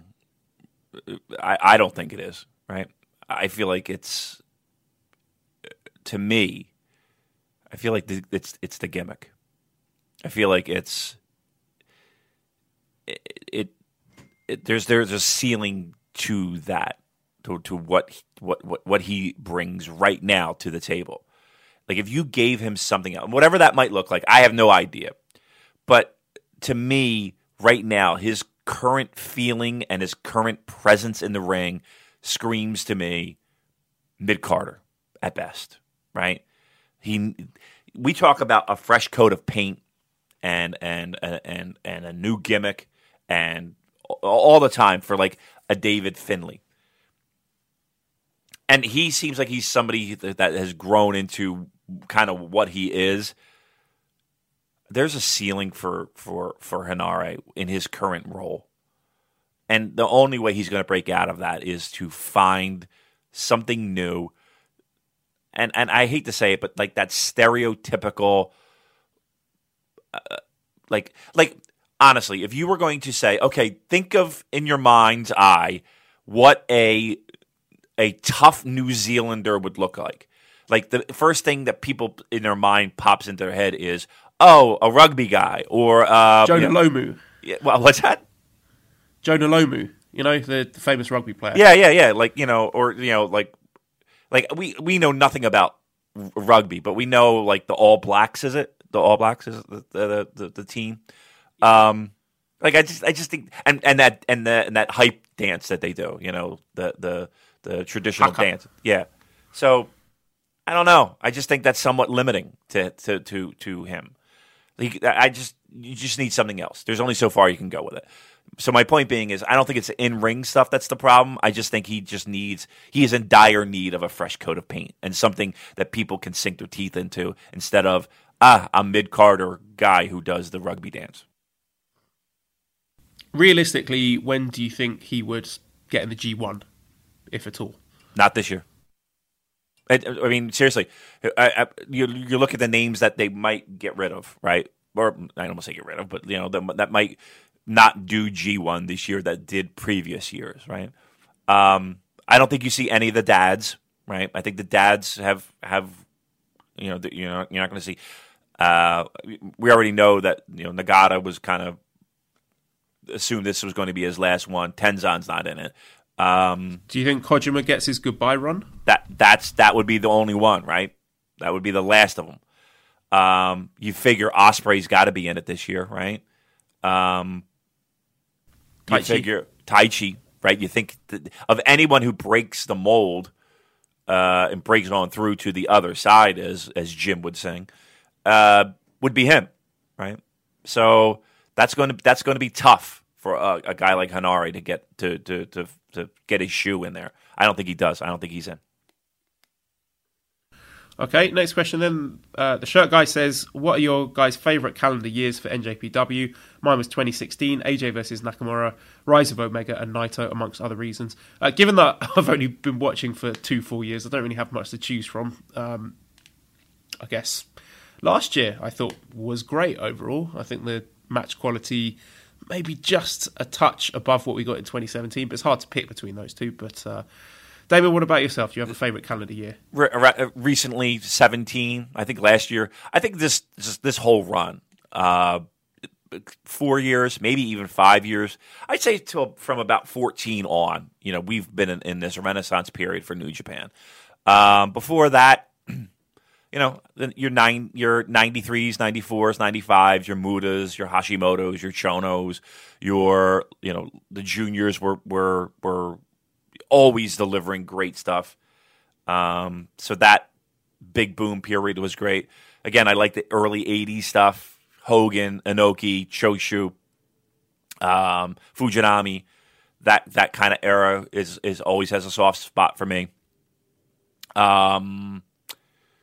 2000s, like late 90s, when you start talking about like Don Fry and the NWO and Muda and Chono and all that stuff, that was okay. That was good. I'd probably say those are the eras that I really probably would gravitate more toward than any others.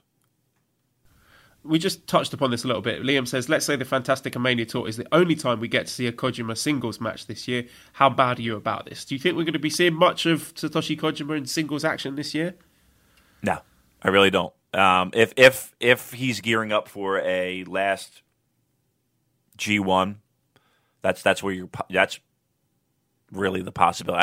I don't think you see him singles matches much at all. You know what? I'd be interested to track that, to see how many singles matches he has in 2019. I think the only real possibility is G1. I saw him in a big match recently. I don't know if you saw this, Damien. I think this is a documentary on Japanese TV where this lady won a competition to take part. She got to enter the New Japan dojo and do some training, and then took part in a tag match, which was her and Yuji Nagata versus Tanahashi and Kojima. So the prize was that she got pinned by Tanahashi because she was a massive fan of Tanahashi. And it was so strange. I've got to send you the link to this and get your thoughts on it next week, because like when they lock up in the match, Tanahashi and this woman, he's just sort of like lingering and kind of not caressing her, but just sort of long enough and intimate enough for it to be sort of quite awkward and uncomfortable to watch. You saw it? Yes, I did. What did you think? So here's how I saw it. I saw it. Again, I'm not on the Twitter a lot, but I saw Lariotto had it, and then I saw that you sent it out too. I watched the entire thing. I watched the entire show. So this camera crew takes like all of her. She's a fan. She has a lot of the towels and pictures and stuff. For whatever reason, they took all that stuff away from her, and then they took her to the dojo and they had her take a couple bumps and shit like that, and then. They had her come out. Dropped her on her head a few times. Yeah, right. Dropped her. Right. They didn't do that. Right. They had made her do like 1,000 Hindu squats. It was really horrible, torturous. And then they had her come out. I guess they had like her friends and family that were in this. It looked like it was Shinjuku Face where they filmed it. I could be wrong, but it looked like it. And then they had this tag. Yeah, and Tanahashi would like lock up with her and then just kind of lean against her and hold her, and you could just see, her just melt. Like this woman just melted. And then they would lock up again and like little arm bar things, and Tanahashi would bring her to the ropes, and she's trying to play pro. I think she did a decent job. For first time being in there and being in there with all the heavy hitters. And yeah, Tanahashi, I guess it was just kind of like a roll-up thing, and laid on top of her, and they zoomed in on her face. Oh, boy. What a happy girl this was. She was just like, she just melts into the canvas. I thought it was adorable. I loved it. I thought it was well done, and they had fun with it. And she got to be real close to Hiroshi Tanahashi, and I think all the dreams came true that one day. That's for sure. Okay, next question. So, Masked Horse whips himself with a crop. Despy, Dragon Lee, and Hiromu are in a love triangle. Junior Taichi would give people the sexy pin following a last ride. Hiromu's D finisher. Kushida makes a small version of himself explode. Ospreay screaming at the slightest touch. Taguchi doing a video in the pool. You know the one. Consider how Tamatonga calls Taiji a specimen. Bushi and Kanemaru's obsession with spitting on people. Marty getting all up in that mask play with the Plague Doctor gear. Is the New Japan Junior division the horniest wrestling division ever? Listen, there's a lot of we're taking a lot of stuff out of context here, but yes, there is some sexual innuendo and some horseplay, if you will. I want to see a montage. Someone should do like a video edit with all of those things put together. Yeah, seriously, with like some sort of sexy saxophone music in the background. Or something. I know pants would be down if you know what I'm saying. Yeah, look, taking it all out of context. But here's the thing: I think. And I'm losing my voice for some reason. I don't know what it is today. If you take pro wrestling out of context, I'm sure that you could go through every and any promotion. Some harder than others, but pardon the pun. You'll find a lot of sexual innuendo in and around the entirety of pro wrestling. So, yeah.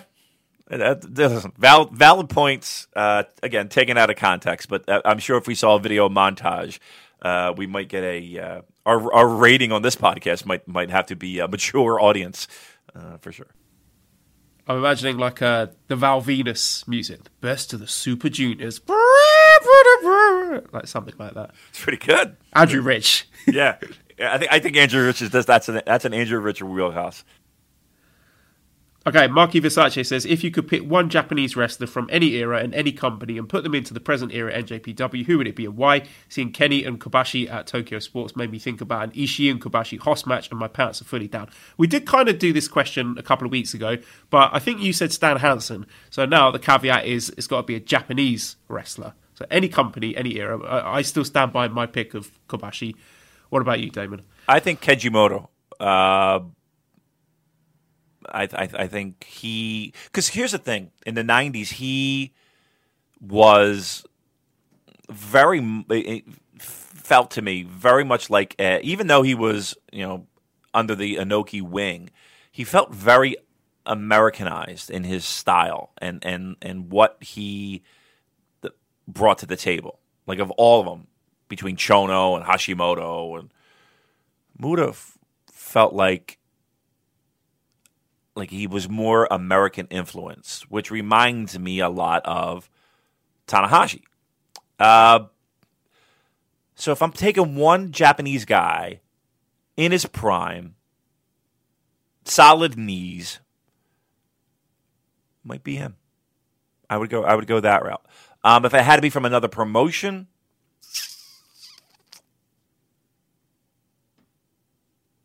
Kobashi might be a good pick. You can't go wrong there. How can you go wrong there? I guess, you can go back and look at the Wrestle Kingdom 3 main event, Tanahashi versus Keiji Muto, but Muto's sort of too far gone by that point. He's shot, yeah. It was kind of a carry job by Tanahashi. I mean, Muto played his part, but prime Keiji Muto versus prime Tanahashi, that will be a match for the ages. Yeah, like that. Like one of my favorite matches was a match that you mentioned before, the Nobuhiko Takada match, where Muta's kind of protecting pro wrestling, and the pride of pro wrestling, and again that was a big Inoki theme of using pro wrestling to be the top fighting sport when it came to martial arts and mixed martial arts and the fighting style of pro wrestling being number one, and that's really what brought the fans to the Dome was that idea of protecting pro wrestling. And listen, it didn't hurt that Takada had the New Japan background and he left to go on to do his pseudo shoot fighting. That helped, and MMA being right starting to be looked at as serious threat to pro wrestling fandom and the explosion of MMA in Japan. That was brought on by really UWF. So, yeah, I would say Muta would be my number one pick if I could bring a Japanese guy back in his prime to modern day New Japan.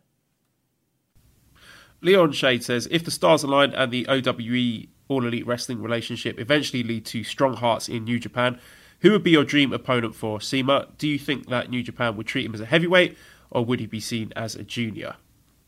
I don't see that being mixed matched.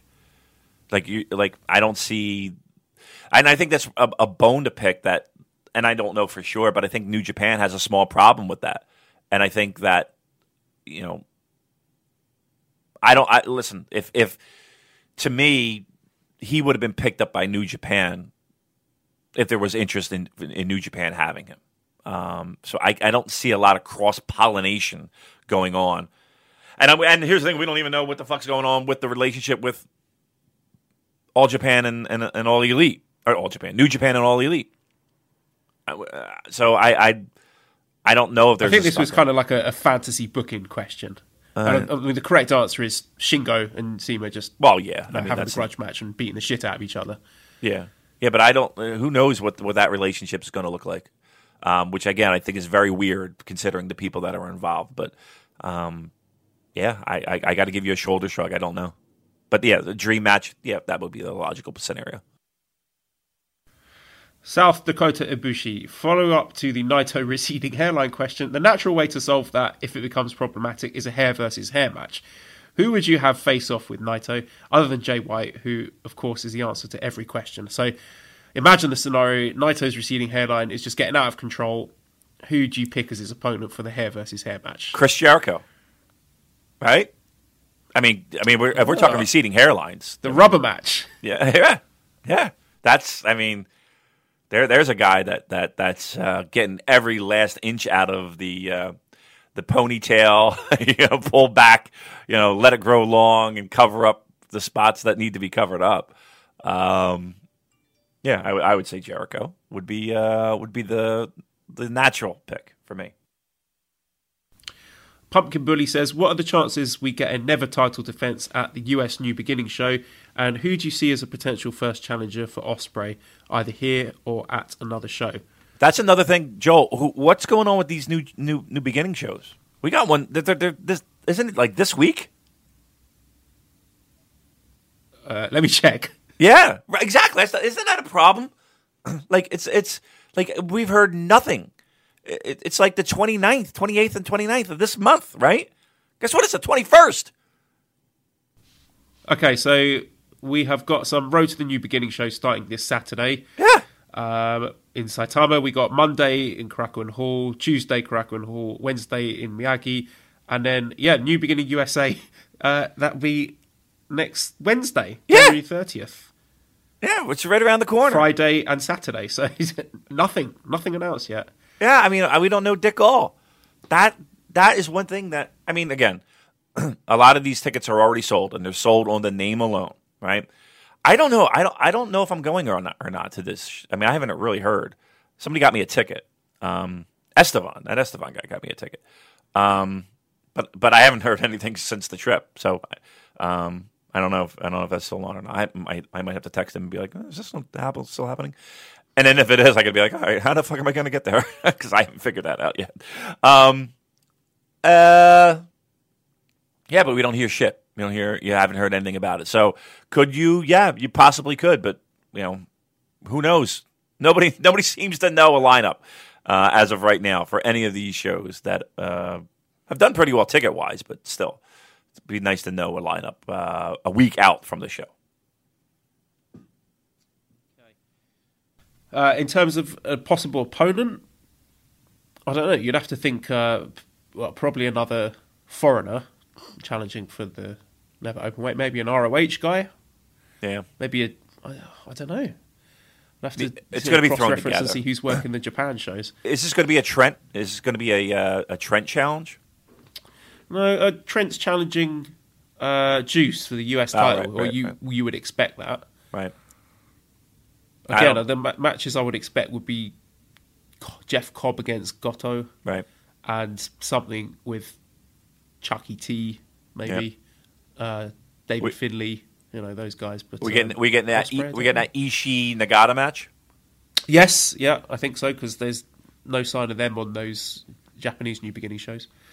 Yeah. Yeah, so whoever's not on those Japanese New Beginning shows, I think you'll have I think it's a safe bet that they're being saved, quote unquote, for these American New Beginning shows. But and a lot of it is a speculation that we've already had. But anything over and above that, God fucking knows. I think we'll have a hodgepodge. I think, unfortunately, you'll have, your, I don't want to say Ring of Honor talent, but you'll have stuff like that filling out the undercard for sure. I think Rocky Romero, you'll say, right? Yeah. Maybe one of the new signees. Is it too early for Bandido to be making an appearance? Or? You never know. Maybe you see some California Dojo guys.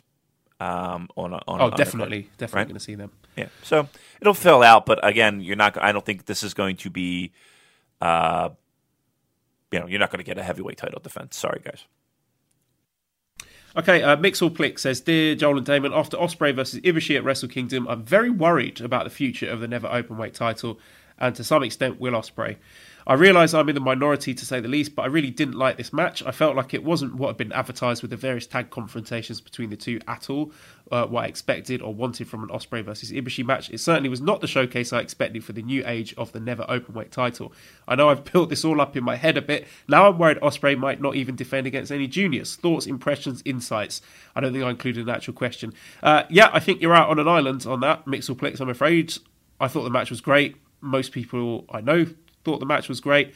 I don't know what you had in mind by this showcase of the new age of the Never Openweight title, but to me it's just a way to transition Ospreay to a heavyweight. I'm not sure. I'm skeptical whether he would defend that title against any juniors. I think it's going to be heavyweight all the way for Will. What do you think, Damon? Yeah, I like the match a lot. Again, it was the opening match, but I still thought they gave him time. I mean, they didn't give him 20, 30 minutes, mind you, but I think they got in everything that they could get in. I certainly wasn't disappointed with it. It wasn't like I was like, oh, they didn't do 5. Fuck this shit. It was. I thought it was solid. No, I'm actually more excited than ever about the Never. And I think that when you get singles title defenses for the Never on those, I don't want to say those B shows that where you're expecting the Never title to headline, I think it'll deliver, and I'm confident that it'll deliver. Yeah, I don't know what else. I don't know what else that this person was looking for, but stick with it. I think you'll be happy with it. Maybe it was something where you kind of got it worked up in your head a little bit more than what it was. And that's fair. I mean, we all do that. But no, I'm excited by the possibilities of what Ospreay can do with that Never title. All right, Kevin has included a fuck, marry, kill question, which I'm chickening out of. I'm not reading that. But he's proposed a weekly segment for Damon called Pants Up, Pants Down. So I'll read out a few things to you, and Damon, you say pants up or pants down. Number 1, I can do that. Yoshihashi Taichi feud. Pants down. 2, Carson Wentz's back. Pants up. Pants up. Backs are fucked. He's the quarterback for the Philadelphia Eagles. Who is the franchise? Like literally, he is like everything. It depends upon him playing well, and he's becoming a little bit of a injury prone kind of guy. And now it's his back. He had a fracture in his back. Second year in a row for injuries. So I'm going to go pants up on Carson Wentz's back. Number 3, Lance Archer spitting strong 0 on the crowd. Strong 0. I might be first in line. I might be elbowing people. Would you have your mouth out, mouth open? Yep. Get me, Lance. Get me. I tell you what, don't spit it. Spit it right in my mouth. Let's just make out. I'll just be like, come on, get it all in there. I don't want to miss a drop. Pants. Strong 0. Pants down. Pants down. Last one, David Finley's physique. Pants up. Sorry. I mean, this is me talking too, but pants up. All right, so any other listeners, if you want to keep Pants Up, Pants Down segment going, send us some suggestions for next week. All right, let's dip into Twitter then. Michael says, with Jay White taking Omega's place on the NJPW World cover page with the big 3 of Naito, Okada, Tanahashi, do you personally think he's ready for this position? And I'm putting it together with another Jay White question. If Omega doesn't sign with NJPW, do you see them putting a major title on Jay White faster, perhaps to form a redemption angle for Okada or Tanahashi by getting the title off him at Wrestle Kingdom next year?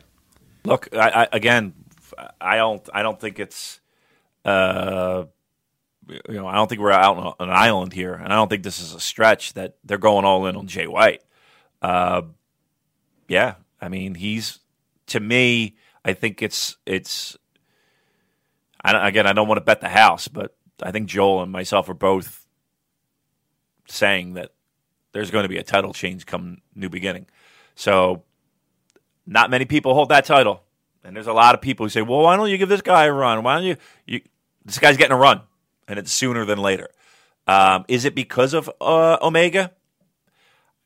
Maybe. I mean, I think that kind of helped speed up things a little bit. I think they're kind of protecting the house, so to speak, and making sure Jay White is front and center and prominent in the direction of New Japan Pro Wrestling. So, yeah, I to answer both those questions, yeah, I think it's telling that that it's this quick, and yes, I think it's happening. I think it's smack dab right in front of us. Someone made the point, I can't remember who it was, it might have been John Carroll. I think they said that they think Tanahashi will go into MSG as the champion because of all his years of loyal service, that it's like a little reward for him to be able to go into that MSG show as IWGP Heavyweight Champion, which is a decent theory. It did give me pause for thought.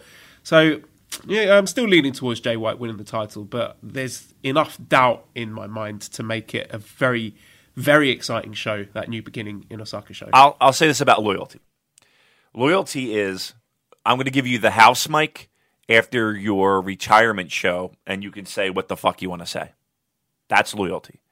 Loyalty is not changing your booking decisions or booking structure or direction of a company on, and let's be honest here, a very major and important U.S. show in the biggest building that the United States has when it comes to name recognition for loyalty. That's not a loyalty thing. That is something you have to do for business. So I would say, even though loyalty can determine a lot of factors in what happens in your career, maybe not losing to a certain person, maybe I don't know if you make a booking decision around loyalty. Speaking of loyalty, RBX 2000 says, chances of Kenny Omega swerving everyone and signing with the Ibushi Research Institute. 6-star matches and 3-sided rings for life. Yep. Let me ask you this. How sick and tired are you of this nonsense with Kenny Omega? Like, just enough is enough. Just fucking make a decision and be done with it. And as much as I love the 5-star matches and the in-ring stuff, it's just like, what? Just I don't, you know what I mean? Like, it's just, I'm so over it right now. Like he's like, to me, it's just so dramatic.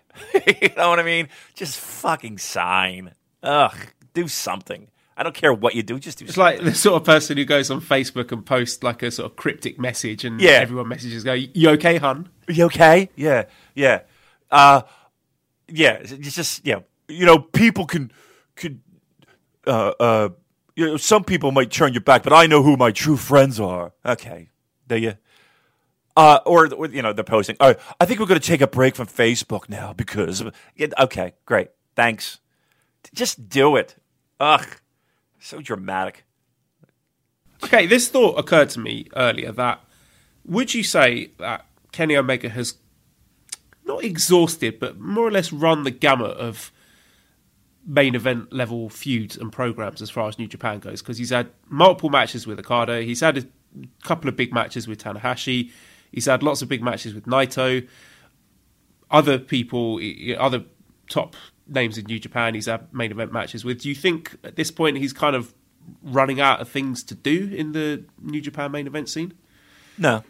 I mean, especially when you consider the other people that are on top. I mean, has Okada kind of run through everybody? Has Tanahashi run through everybody? I think they can make stars and they can develop things. I think we have plenty more that you could do with Jay White. There's plenty more that you could do with Ibushi. There's still that whole story arc that everybody was kind of expecting. I think there's still plenty that you could do with Naito. I think there's plenty you could do with a whole slew of people. I mean, Christ, you haven't even seen Will Ospreay yet. No, I think there's you could get at least fresh stuff, new stuff, and even kind of go back to stuff to spark a fire. Nah, I think he's a talented dude. There's no doubt about it. He's one of the best in the world in my eyes.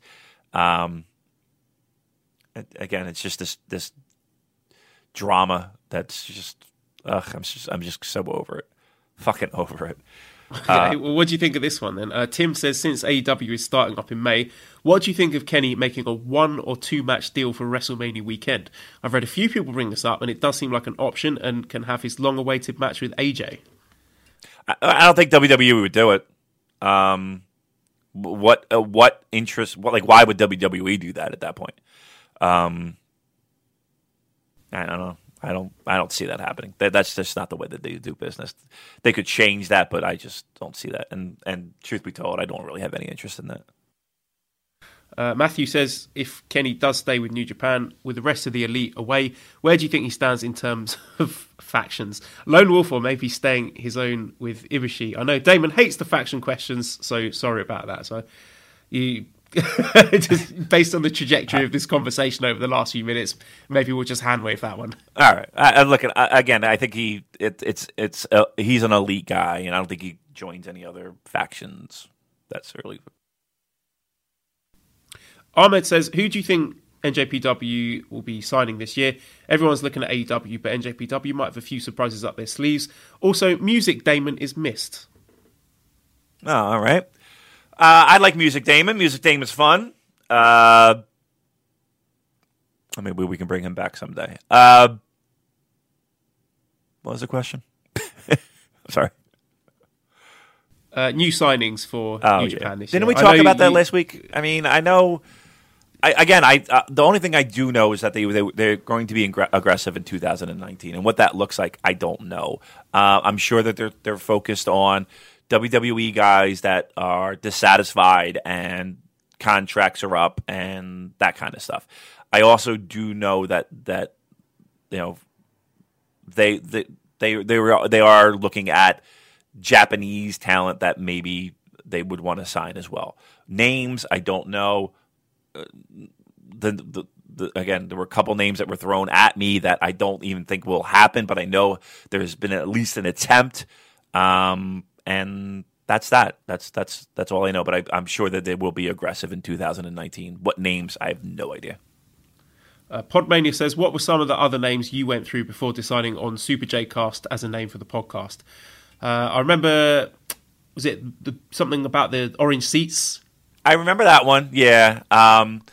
So what we went back and forth a little bit on names because it's not as easy as it seems, and you kind of want to get something creative, and you want to kind of get something that rolls off the tongue. And I think it was between this one when it was all said and done. It was between this one and wasn't it like New Japan Unmasked? New Japan Unmasked, yeah. We were doing that one, and I just like that one just because I don't know. I just kind of there's a show that I like that kind of does that. It's not a wrestling show. And I was like, this might tie in. It kind of sounds pretty good. But there were other ones. I actually have a list on my phone of some of them. And we were just throwing, just writing shit down and seeing what stuck and what rolled off the tongue. And I think one of our litmus tests was, can Kevin Kelly say this on a broadcast? You know what I mean? Would he be able to say? That was really one of the things. Like, would it be easy to say? And then I think we decided on this, and then I panicked out and was like, I don't know if I like this one. I don't know if I like this one. And then I got talked off the ledge, and I love it. So, I think it was between this one and New Japan Unmasked was the other one that we were kind of going back and forth on. Jay Wintle has got a question for Music Damon. When it comes to Duran Duran's Rio album, do you prefer the Kirschenbaum remixes or the UK original? That's a good question. Rio is one of my favorite albums, top to bottom. I think every song is great. And I don't care what W.H. Park says about Seven and a Ragged Tiger. Is not as good as Notorious. That was an underrated album. But the question is about the remix. So here's a fun fact. So I don't think Duran Duran gets enough credit for the 12-inch remixes, the dance mixes, right? So back in the day, they were always kind of touted as the video band. Like, they were the band that really made videos popular. And they made the most out of videos because they're good-looking guys and they had these exotic locations and all this shit. And it was really new at the time. But really, one of the things that made them famous were clubs, and they would play these 12-inch dance mixes of these songs that they had. But they didn't edit. Like today, it's all in whatever program people use to edit audio. It's all that, do you take the sound clips, edit, splice, blah, blah, blah. But they would play new versions, like live versions in the studio of dance mix. So Planet Earth would now become a 7-minute song, and they would play it live. And they were great. So the question was, the original mixes on the album or those 12? See, there's a couple songs. So here's a perfect example. So the Reflex, everybody's heard the song The Reflex. You've heard the song The Reflex, right, Joel? Joel, you've heard the song. Can you sing it to me? The Reflex is an only child. I'm going to go and look it up. I'm going to listen to it while you're listen to Reflex. doing Will you your please? music game a bit. All right, it's a classic '80s song, and probably Duran's biggest hit. So that was at their height of popularity. They were massive in 85, massive. The song on the album is really kind of bland. It really doesn't have that fucking that that shit. That's all Nile Rodgers, the producer, who was in Chic, and he did work with NXS, and he brought that fucking song to life. So there's something to be said about remixes and stuff like that. The album is good because I like the continuality of it. But I love a remix. Like Hold Back the Rain remixes are better than the album versions. And that's just a kind of, I don't want to say a throwaway song on radio, but I don't know. I might like the remixes a little bit more. So there's an answer to that question. There's your music Damon for the day. I am listening to the song on YouTube as you speak. I don't think I've ever heard it before. Really? Sorry. Yeah. I think maybe you need to give me a proper musical education on Duran. I feel like I'm missing out. I'll fucking hook you up on the Duran stuff. Again, the early stuff is more kind of like that new romantic, new wavy kind of thing in heavy bass line kind of stuff. First album Planet Earth, Girls on Film. Second album Rio, Hunger Like the Wolf, all that. Third album Reflex is a little bit more poppy, but then they kind of do a complete curve, and Notorious is like this real funky album. It's kind of like, well, I mean, I was going to give you a Beastie Boys analogy, but you're not going to get it. But I think those three albums are great. And then they get Big Things Not Bad, Liberty Stinks, and then they kind of get off into this real mainstream pop area, which is really not that great. But yeah, I'll hook you up with the Duran stuff. You might like it. You know what? You know the band Paramore now? Yeah. Okay. So Paramore sounds like they're dropped right into 1986. They somehow got into a fucking time machine and wound up here. That's a very Duran-y sound that Paramore has. So if you like that, then I think you like a lot of Duran. But all right, enough of that. People get bored by this. William says, Damon, what was the reception to NWO Japan by the Japanese fans, and what did you think of the group? It was hot. It was red hot, right? To this day, you'll see NWO T-shirts in the crowd at Japanese wrestling shows. Super hot, super popular time for New Japan. I mean, Bischoff basically stole the idea. It was hot. I can't say that I was in love with it, and a lot of the Bullet Club nonsense stuff that we hand wave currently.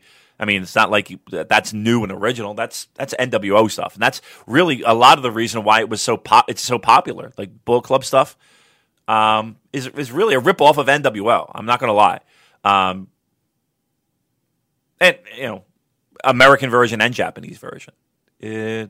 So I just always remember the one, they had this one vignette, and it was the NWO in this cell, this prison cell, and they break out of this prison cell, and I was just like, oh, it's just the hokiest fucking thing in the world. And again, the big storyline was Muta being, they're trying to get him into the NWO, but it was the great Muta and Kenji Moto kind of like the great Muta persona was NWO, but Kenji Moto was not, right? So that was kind of like, what? Okay. And that whole storyline of getting both sides of the mind into NWO. I can't say I hated it at the time, but I can't say I was in love with it either. It was a solid okay, and for all the reasons that we talk about Bullet Club being a solid okay. Interference, nonsense, bullshit like that. So, but then an occasional, not even occasional, you'd have your very good matches, but it was NWO. So what you got with the NWO here, you kind of same thought process going on over there. Scott says, a Western wrestler who is a champion in NJPW but isn't on every tour has been criticised for his style of selling, does annoying things on social media. So when does the wheel turn and everyone starts hating Will Ospreay like they did Kenny Omega? I think they already did. I would say as soon as, that, and also when he wins the IWGP Heavyweight title, then you'll see those voices start to get louder. Yeah. But listen, there's plenty of backlash on Will, right? It seems like there's a time period where every 6 months. He was doing a knucklehead thing online, whether it's the GoFundMe he got some punches for, and wasn't there stuff with I'm sure, I don't know, I can't go through a whole laundry list of social media outrage, but his popularity and his backlash online definitely had ebbs and flows. So just go back in his timeline. I'm sure you'll see plenty of that. I think I've sort of went through a phase where that sort of stuff bothered me, but now, I don't know, I guess I don't really care anymore. Wrestlers can be dumb and say dumb things sometimes. Yeah. I'm just kind of exhausted by it. Hey, me too. And again, it kind of falls back on my original thing of just don't go on it. It's never a winning scenario. You know what I mean? I just don't know if people go see you because of what you do on social media. I say that with the Young Bucks, and maybe I'm the stupid one. I'm probably the stupid one, but I just don't see how that is helping anyone. I think it just does more harm than good. You have more opportunity to fuck up than you do to shine. So, no, I just say get off of it. Okay, Bastard of Heavy Metal says, would like to hear discussion on Milano Collection's in-ring career, fave moments, matches, etc. He's someone who I haven't watched enough of. He was in CTU, which was a faction. Liger, when Liger was doing his heel stuff. He had a nice little junior heavyweight title run. I'm trying to think of stuff that really stood out, and I don't have anything in mind on the spot. But his title defenses were good. I wouldn't say great, but there's some good matches in there. So seek those out. Seek out those title wins and those title defenses. I think you'll be pleasantly surprised, given that you have no frame of reference right now for him. I wouldn't call him one of the all-time greats, but I think there's stuff in there that you can. Again, the title runs not bad, not horrible either, but not bad. Mondo Mishima says, Dolph Ziggler / Nick Nemeth is rumoured to leave WWE. Any chance of seeing him in New Japan? So let's add that to pants up or pants down. Dolph Ziggler in New Japan. I think he's talented. I really do. I don't know why people bang on him. I just think he's just so, like, people are just tired of seeing him. I would go pants down. Slightly. I'd say just right below, right at thigh. I'm not going all the way down. They're down, but they're not all the way down. I've got a funny story now that you've mentioned that. Uh-oh. I probably shouldn't share this on the podcast. Yes, you should. I've started, now so I feel like I should. All right, let's get right into that. Right. So I'll go semi down for Dolph. Again, it's a WWE name. I know people will kind of hand wave it just for that alone, but I think he's talented, and I think he would fit in just fine. So my lovely wife, Mally, has been going to hospital regularly for health things. I won't get into the details of it, but basically the nurse and the doctor, I think this was last Friday, said to her that she needed to have a shot in the backside, which I've had before. And when you imagine that, Damon, and they say, right, you need to have a shot in the backside, which part of the backside are you imagining the shot goes in? Well, I'm assuming the fleshy part, the backside, your derriere, your cheeks, if you will. Have had the experience of having it myself. It's usually sort of just the very top of your buttock, almost lower back, right? Kind of not quite your hip, but just the top part of the cheek. Sure. So they say, okay, we need to give you an injection in your pigu, as they say in Chinese. Pigu. I say, oh, that's your bum, Mally. So she gets up and pulls her pants and her underwear like all the way down, like down to her knees, and sticks her bum out. And then the nurse and the doctor are like, no. Wow. And I was dying. I've got this on video because I was taking a video because we had to give her the shots at home as well. So it was sort of like an educational thing because I needed to know. Oh, sure, education. Yeah. So I've got video footage of this event, which I don't know. Maybe if I get drunk enough in New York, I might share with you. But yeah. Don't share it online. Speaking of pants up, pants down. Yeah, if she has a couple in her, we'll have to ask to see that. That is fucking tremendous. That's like something a little kid would do. Oh my God, that's that. So without any hesitation, she just unbuckles and it's drops to the floor. Yeah, very eager, very enthusiastic. It's like, yeah, wow. let's get it done, guys. That's a good egg right there. All right, I like your style. Wow, that's great. I better move on to the next question. I can just picture your face. That's what I can just picture. Just you cracking up like, what the fuck? All right, yeah, next question, please. Gin and Juice Robinson says, please tell me you see the Taguchi Liger PSA spots. More than that, if you go to Wrestle Kingdom, you will see the Cop Liger cosplayer doing the rounds outside the Tokyo Dome. That's right. There was a guy who had the Cop cosplay going on, right? I forgot about that dude. Yes, I have seen them. We both have seen them. They play them live. Taguchi filming and getting arrested and thrown into the penitentiary. Drunk Taguchi's my favorite. Drunk Taguchi's pretty good too. All right. Yeah, they play it live at the show. So the cosplay. There was a guy who had the police cap over top the mask with the horn sticking out the top. Yeah, fucking great. Yes, absolutely, we've seen it. And by the way, that is a great. Was it Gin and Juice Robinson? That's a great screen name. That is awesome. Grizzly Shark says, at this moment, who do you see is more valuable to the company, Ospreay or Zack Sabre Jr.? And do you see them going to this match soon because of the Never title, or do you think they should hold off until something like Wrestle Kingdom? I think Ospreay seems to have the high ceiling at the moment. If I had to pick, I would say he is more likely to be IWGP champion material than Zack is. As far as a match between them goes, I don't know. I mean, they did have a really good match in Rev Pro a couple of years ago, I want to say, which was awesome. But it feels like the kind of thing you'd want a big stage for. Maybe a UK show, or I don't know about Tokyo Dome. What are your thoughts on that?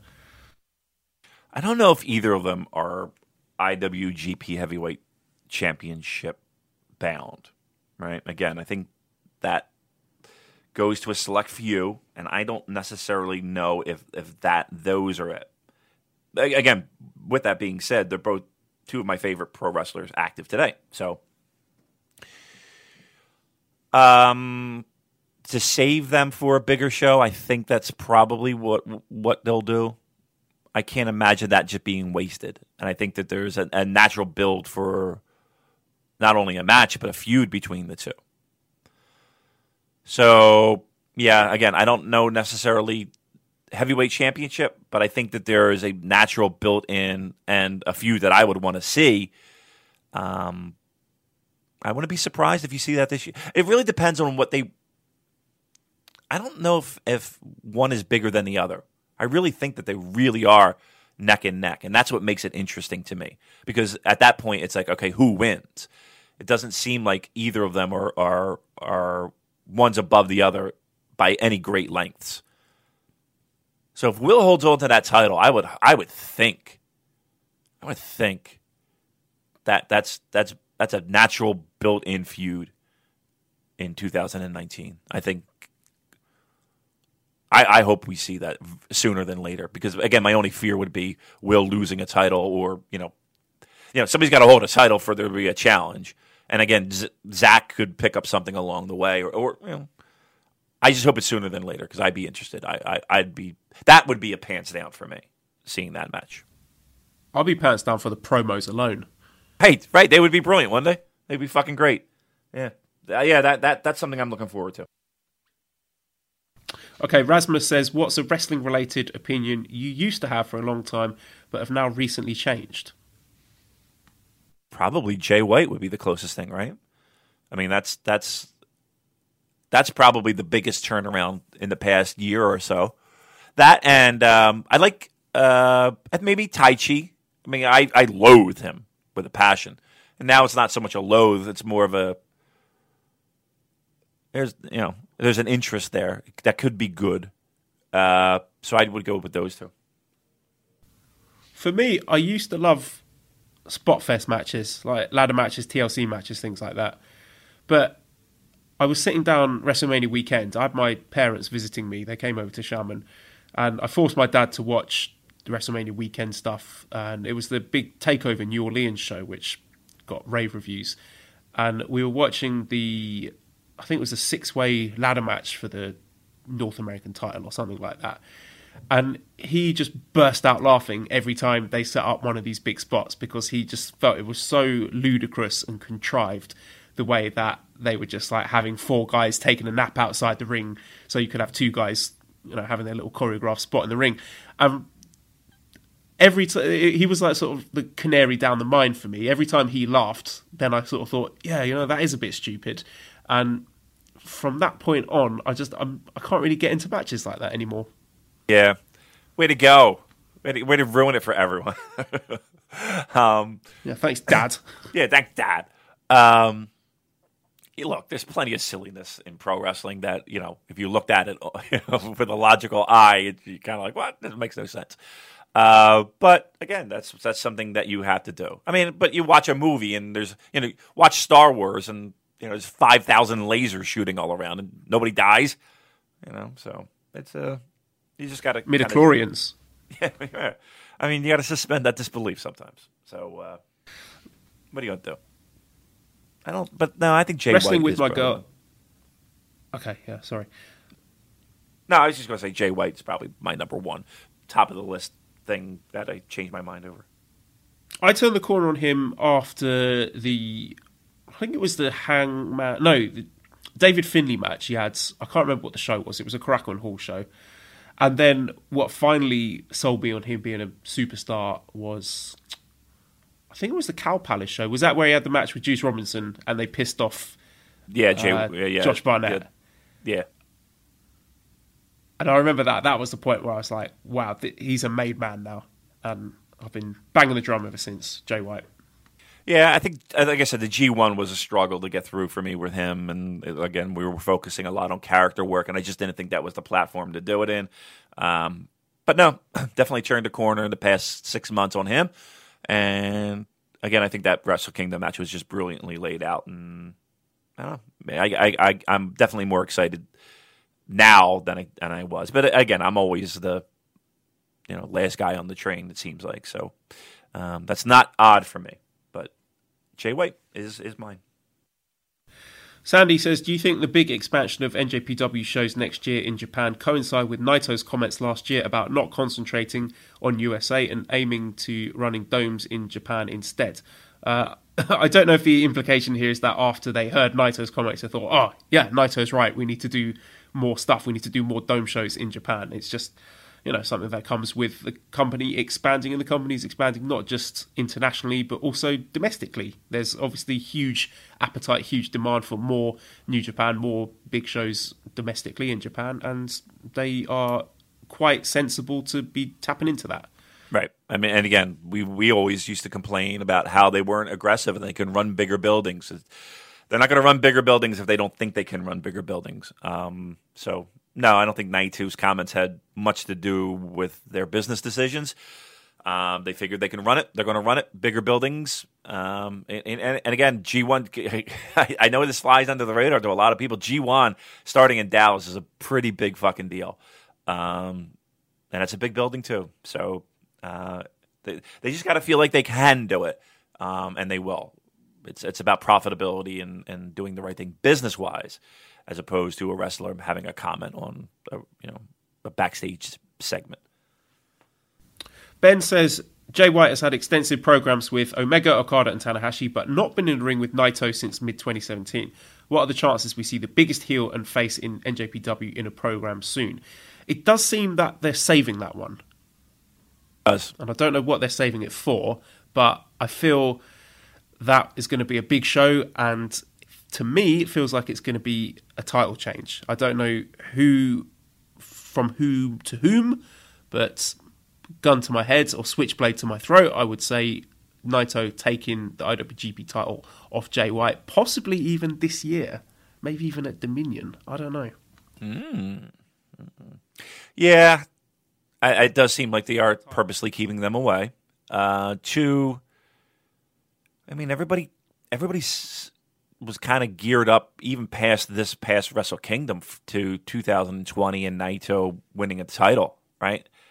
That was everybody's thought process. It felt like, they were going to give him his shot at that point. It's hard to say. Could be Dominion, but I lean more toward they got 2 dome shows. They gotta find a way to fill. Maybe Naito's in their plans for one of those 2 to take a title, the big boy belt, and people finally getting what they've been clamoring for quite a while. Anwar says, what are your hopes for the Cutthroat era? Were you surprised at Damon's great fashion style? Absolutely not. I always knew, Damon, you're a dapper gentleman. Are you going to reserve an advance for Janos Bar for Wrestle Kingdom 14? Will Shingo be in Best of Super Juniors and G1 Climax in the same year? So let's deal with those chronologically. Hopes for the Cutthroat era.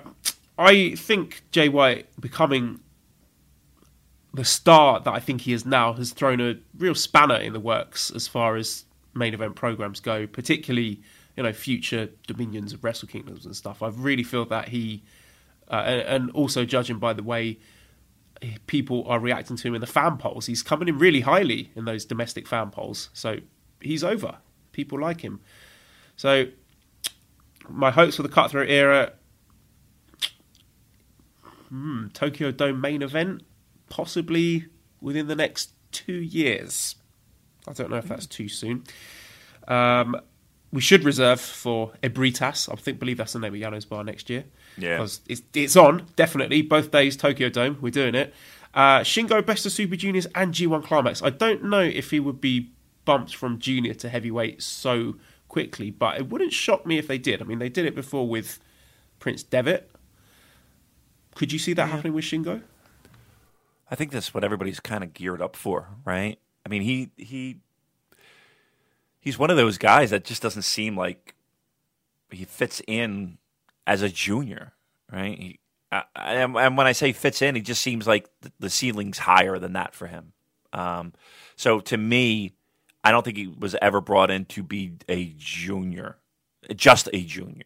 And I say that with all the respect in the world for the juniors, but we know what I'm talking about. So again, I see him as more of Devitt, more along the lines of Omega, more along the lines of Ibushi,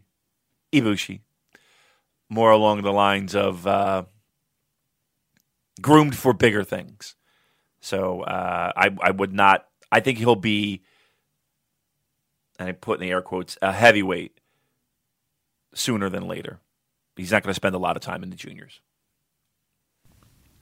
Podmania says, with Kushida leaving and Hiromu's injury status unknown, what stars would you like New Japan to draft in for Best of the Super Juniors, and why is the answer Bandido? Yeah, you'd have to expect now that he's signed with Ring of Honor that Bandido does make an appearance in Best of the Super Juniors. El Phantasmo, another person I'd like to see. Robbie Eagles, I think he's a lock. I think we'll almost certainly be seeing him. And David Starr, I think it would be cool to see him. Yeah, there's a name that we haven't heard from in a New Japan ring. You think Dave's going to make an appearance? I think so. You'd have to think with the frequency that he works Rev Pro, and the fact that he does seem more of a bigger name internationally than a lot of the guys in the Rev Pro roster, that he would be someone that New Japan would be interested in. I don't know. I don't know how I don't know where I am on that, to be honest with you. I like him. I don't know where he would fit in the promotion. I hate to be lazy and just stick him in to Bullet Club. That would be a real lazy thing to do. But truth be told, I mean, unless you're just bringing them in and that's it, like just to do the tournament, which they do to a lot of guys, right? I don't know where he fits in. Yeah, I would think just one-off appearance in the Super Juniors for now. But I think he had that little program with Tiger Mask going on last summer. Yeah. Yeah. Yeah, why not? I mean, what the fuck? What's it going to hurt, right? Go ahead. Bring him in. Give him a shot. See what happens. Better than anybody else on Fantastic. I mean, sorry. Okay, Sandy says, which of the current Young Lions goes on excursion first? Do any skip excursion altogether? And what year does Umino become heavyweight champ? So as I said earlier, I think Kitamura is going to skip excursion. I think Yoshida, I don't know if he counts as a Young Lion, but I don't think he's going to go on excursion. I think all the others would benefit. So Umino, Narita, Tsuji, and Uemura in that order, I think will be going on excursion. And Umino heavyweight champion, no. What is he? 21. So I do think he is going to become heavyweight champion at some point. Maybe 2026. Really? You can write that down. I think. Yeah, I'm going a little later than that. I'm going a little bit later than that. That's it. That's young. I mean, you're talking Okada levels of young, right? That's young. I think he is showing the same promise at this age that Okada was when he was at a similar level. Big praise, Joel. I'm going to go a little bit older, though. I think eventually he does. I don't know. That seems like it does seem like a long time away, given where he is right now. But I'm gonna say a little bit later. He'll hold the title. I'm gonna say a little bit longer, a little bit more of a wait. Mark says, of the current champions, who do you think will have the longest title reign? That's a tricky one, because I can see the argument for a lot of those titles changing hands at New Beginning. I don't think they will. I think Tanahashi's dropping the belt to Jay White. I think Naito is not going to hold on to the IC title very long. I think maybe Ospreay. I think you could see Ospreay having a nice long run with that Never title, holding it for, I don't know, best part of a year maybe. Really? Just the other ones, they seem to change hands rather quickly. The tag titles. That's what I feel about the Never. Man. That's what I feel about the Never title. Like, the Never title is one of those titles that can change hands quickly, and I'm going to say Ishimori with the junior. I'm going to say Ishimori holds on to that for... I'm going to go so far as to say he might hold on to that for the entire year. Even if, like, Hiromu wins Best of the Super Junior and challenges, I don't think it's a slam dunk that he wins there.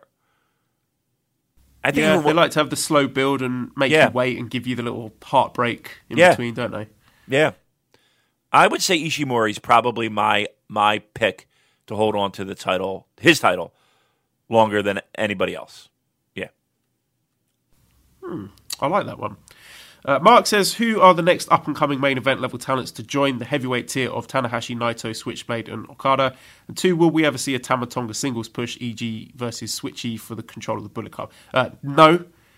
Pants up for the second one. I think the days of Tama Tonga singles pushes are over. I think they have him firmly pegged as a tag wrestler, which is fine. I think he's good at that. Next up-and-coming main event level talent to join the Elite Four of Tanahashi, Naito, Switchblade, and Okada? That's a really tricky one. Possibly Shingo? I don't know. Yeah, it's a tough one. I don't know. Let's table that one. I don't really have a definitive answer.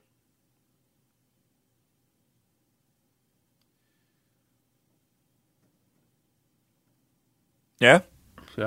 Yeah, I'm still here. I'm just trying to look up the next question. Okay, Goldberg Rule says, this may be more of a Damon question because he's been in the game longer. In terms of drawing star power, where does Tanahashi stack up against the Three Musketeers, Choshu, Inoki, Four Pillars, etc.? Well, I mean, it was a different time and a different space, right? So, because they had primetime TV, New Japan, back then. So it was a lot easier to get mainstream stardom than it is today. Because even with 40,000 people being at the Dome, pro wrestling still is a little bit of a, segmented audience, right? Whereas back then, and again, I wasn't there, mind you, but the word on the street was these were a little bit more celebrities and a little bit more mainstream because of the TV situation that they had. Now, that being said, I mean, again, a lot of credit is put on Tanahashi for, beginning this new renaissance for New Japan Pro Wrestling. But if I'm being completely fair, I don't know if it's at the same level of Inoki or the same level of Choshu or the same level of Tatsumi Fujinami. When we go over and, people who don't know anything about wrestling see us and they're like, well, why are you here? And we talk, well, we're here for pro wrestling. And some of the first names they come out are all the older people. A name that always gets brought up is Stan Hansen. Stan Hansen. Yeah. But nobody talks about like Okada, nobody, people just seem to know and remember and recognize. It's kind of like here, when you say, I like pro wrestling, and, somebody who's of a certain age, Hogan, Jimmy Snuka, Chief Jay Strongbow. These are names that are just like ingrained in people's heads because it's what they, I guess with less options, you just, see more of that. I guess, even if you're not even a fan. So to answer the question, no, I don't think Tanahashi's on that level of Inoki, Choshu superstardom. But again, all credit has to be to him for what he was able to do in helping resurrect this company. Nick says, do you think Mania weekend, and more specifically the G1 Supercard show, being a month before the first All Elite show, will hurt it in a significant way? Pockets are sure to be light for another weekend of travel and lodging. No, I think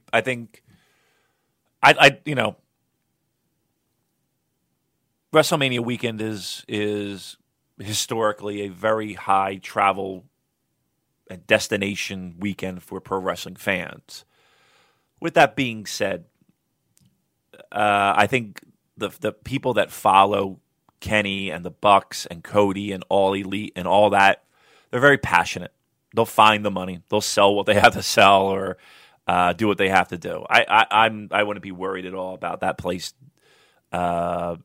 selling out and doing good numbers gate-wise. People will be there. Look, they got to run. They're not going to run the next day, mind you. A month or two out, I think they'll be fine. People will find money and people will go. And I'd be shocked if tickets didn't sell out once they are announced and are released. Given that the name of the show is Double or Nothing, do you think it's likely, one, that it will be around 20,000 instead of the 11,000 it was for All In, and maybe there's some sort of gimmick with a name, like if they don't sell all the tickets, if it's not a 20,000 sellout, then they will refund the ticket money of everyone who's bought a ticket. I think that would work. There's no way they're giving back money. There's no fucking way. Yeah, but they wouldn't have to because it would sell out. I think if they run with that premise, then so many people would buy tickets that it would sell out. Yeah, but if it doesn't sell out, you're giving the money back? If it will sell out. Oh, but what if it doesn't? I mean, it's 20,000. I don't think. Well, okay. 20,000 is a big number, Joel. Yeah. It's not 3. 20,000 is a big number. They're not giving away I don't care if it's 15. What about the meaning? Double or nothing? What's the nothing? It's a Vegas. I don't know. I mean, please don't read. They're not. Who knows? But they're not giving away money. No, the Young Bucks giving away money. These are the same people that charge $40 for an autograph and a picture. They're not giving away money. Trust me, that's the last thing those guys are doing. I don't blame them. No way. All right, sticking with All Elite, Tyler says, if you're booking All Elite Wrestling, how are you introducing and crowning your first world champion? Tournament, match, battle royal, combo of the aforementioned choices. It seems that we're looking at Hangman Page versus Pac in a singles program for the title. And I don't know which direction you would go for that, because I guess Hangman Page is the guy that you want to build the promotion around. But do you think he is better as a champion, or do you think you want to have him chasing for a while? I think you have to chase. Here's the thing. As much as we're throwing praise upon Hangman Page right now, is he the guy that you want to carry your company leading in? I would think you would give that title to Cody. Cody's got a lot more name recognition, for me to be the face of the company. Now, I think that going into All Elite, you make Hangman Page a prominent figure building up to winning that title, right? I think that's the story. But I don't think out of the gate you give him the title to say, carry this promotion. I think you make him a bigger name than what he already is within the confines of All Elite, and that with the eventual goal. He's your Jay White right now. He's your Jay White. That's where I would place Hangman Page, build him to get to the spot of the main spot, but not out of the gate. No. Okay.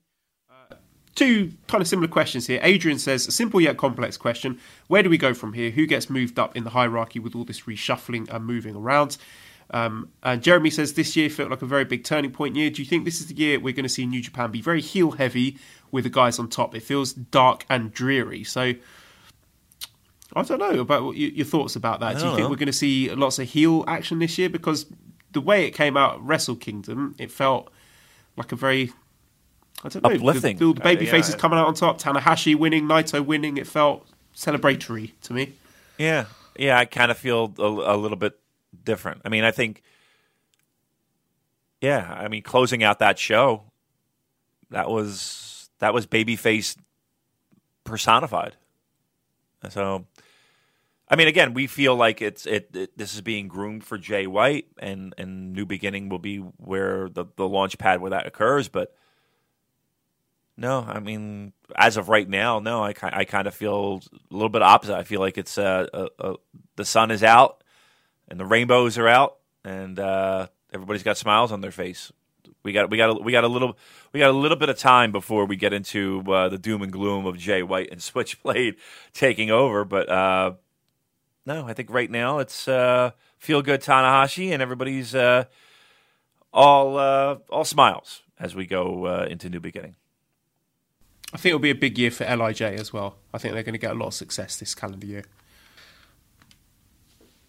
Stefano says, with Ospreay moving into the heavyweight picture, there's a big opening for Chaos's junior member. Who would you like to see fill that role? Kawato coming back or someone else? Yeah, the Kawato thought did occur to me, even though there are links with him and LIJ.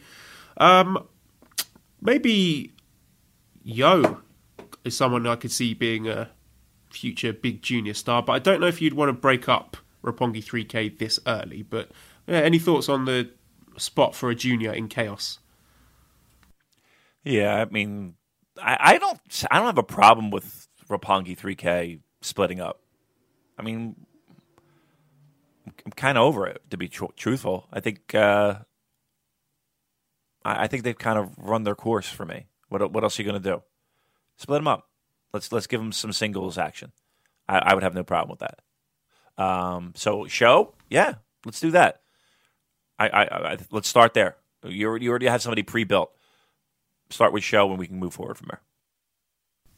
JDM says, have you seen any of Aussie Open, Carl Fletcher and Mark Davis, and do you think they'd fit in NJPW's tag division? What did you think of Pac versus ZSJ from Rev Pro? I haven't seen that match, but I think Aussie Open would be the sort of team that I would have expected to see in the World Tag League, but they didn't seem to bring in many outsiders in the last World Tag League tour. So I wouldn't hold your breath if you're expecting them to be appearing in New Japan anytime soon. Yeah, I think your shot is World Tag League. Right? I wouldn't have a problem bringing them in. I like them. I think they're fine. They're good. Bring them in World Tag League, though. I don't know what other opportunities you might have during the calendar year. I think we're pretty stacked with. Here's the thing, and again, I say that they're going to be aggressive and they're going to bring in people, but they're going to be picky on who they bring in. I don't think it's just going to be any Tom, Dick, and Harry, and that's not to say Aussie Open or shit or anything like that. It's just the opposite. I like them a lot, but I think they're going to be a little bit picky on who they bring in. John says, gun to your head, if you could do just one, Wrestle Kingdom or New Year's Dash. Now, they were very, very different experiences for me. I don't know, I just found being at Korakuen and being at Dash felt a bit more special for me. It was like you said before, that sort of exclusivity of being, yeah, I'm really in. I'm in the special club now, and it being sort of hot and noisy and intimate. It was a real experience, and I don't know, I think I enjoyed that a little bit more than being in the Dome, if I'm say so. Yeah. Dome is, again, the best analogy I can give you is that, your favorite band is playing the big stadium, but, afterward they're doing a small intimate club gig, right? And where you hear a couple B-sides, that you're not going to hear at the Dome. So, yeah, it's a different experience. Which one did I like better? I mean, I like them both a lot. The thing about Dome is it's the entire day that makes the Dome great. It's, all day, outside, weather nice, people outside, having a couple drinks, friends and pictures. And then, on top of that, you got a great pro wrestling show, right? The big show of the year. And again, Dash is more of an intimate feel. It's more of a, again, it's the small intimate show where you're going to get a couple B-sides that you haven't heard in years. Which one did I like more? Or which one would I prefer? I think overall, the day of the Dome is one of my favorite days of the year. Besides Christmas Eve, Dome Day is my favorite day of the year. So I'm going to go Dome, just for everything that it brings. Next question, how would you rank the ROH titles with the NJPW titles? ROH World title ranked less than IWGP Heavyweight, but more than Intercontinental title? ? Tag title, 6-man titles, and TV title. Do some rank higher than the NJPW counterparts? ROH title, I think I'd have that below the IC title, maybe above the US title and the Never title. Ring of Honor title's below Intercontinental. Ring of Honor title is below. I would put it below the Never. I mean, look at a Wrestle Kingdom show, and I know it's a New Japan show, but I mean that kind of tells you where that title's thought of. Ring of Honor title is above the U.S. title, but that's about it. That's about it. I'll say as far as the other ones go, I'd probably put all of them even below the Never 6-man titles. Is that unfair? Yeah, the Never 6-man title is the lowest you can go. All right, I would rather win the CZW Heavyweight Championship than the Never 6-man title. Brian says, did this Wrestle Kingdom begin to clearly show how divided the Japanese fans and overseas fans are when it comes to what they see in NJPW and want/expect out of NJPW? I don't think so, because judging by those awards, the fan votes that we looked at, when you look at the Japanese fan voting, they are really into Kenny Omega and they're into Jay White. So I think there's more synergy than you would expect from what domestic fans and the foreign fans want. Yeah. And again, keep in mind that there is we're not a huge pocket of people who, don't like the outside the ring Kenny Omega. That's not a huge majority, right?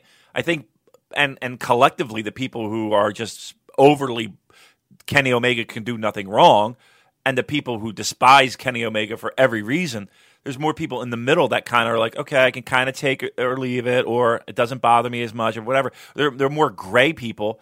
But overall, the continuing factor, except for the people who don't like anything Kenny Omega does, is the fact that we all agree that in ring he's fucking tremendous. So I really don't think there's that huge divide between Western audience and a Japanese audience and what they prefer. And again, there are a lot of people that root for Tanahashi. There's a lot of people that root for Kenny. I don't think there's this giant chasm between the two.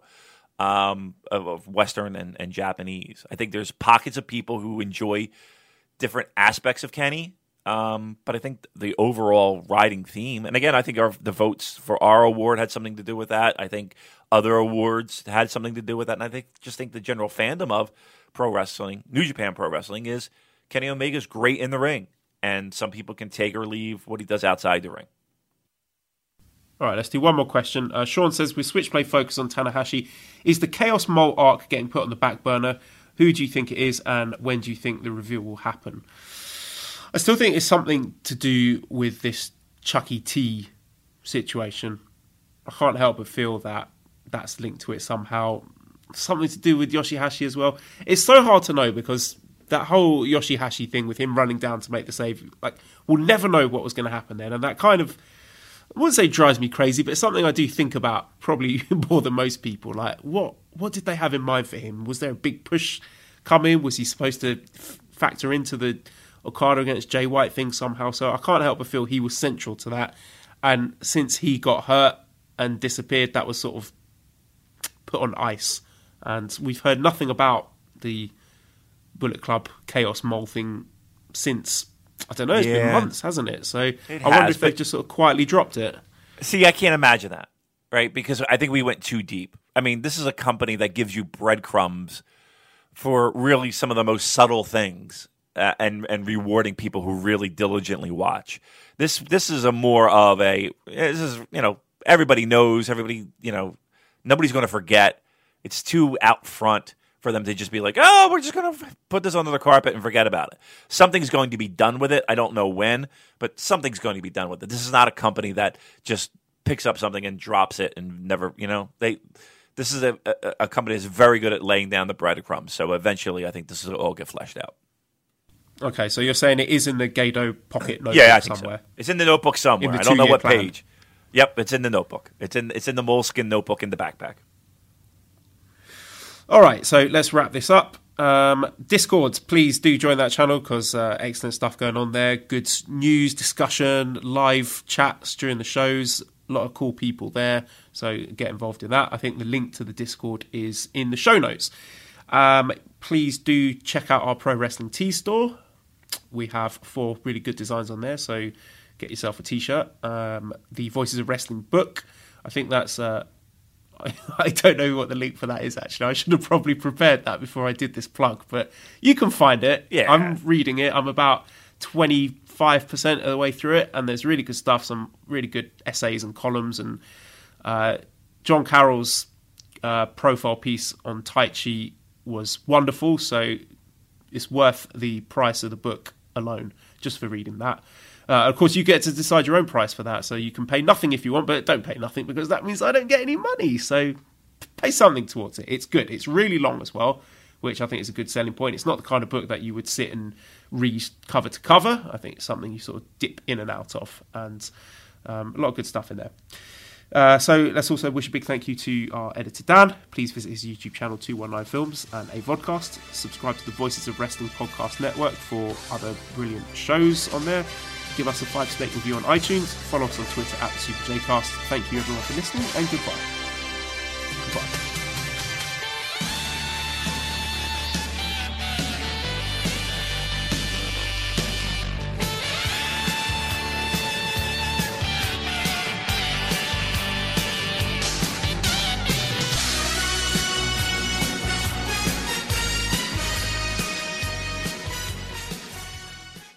say goodbye to your credit card rewards. Greedy corporate mega stores, led by Walmart and Target, are pushing for a law in Congress to take away your hard-earned cash back and travel points to line their pockets. The Durbin-Marshall credit card bill would enact harmful credit card routing mandates that would end credit card rewards as we know it. If you love your credit card rewards, tell your lawmakers, hands off my rewards. Tell them to oppose the Durbin-Marshall credit card bill.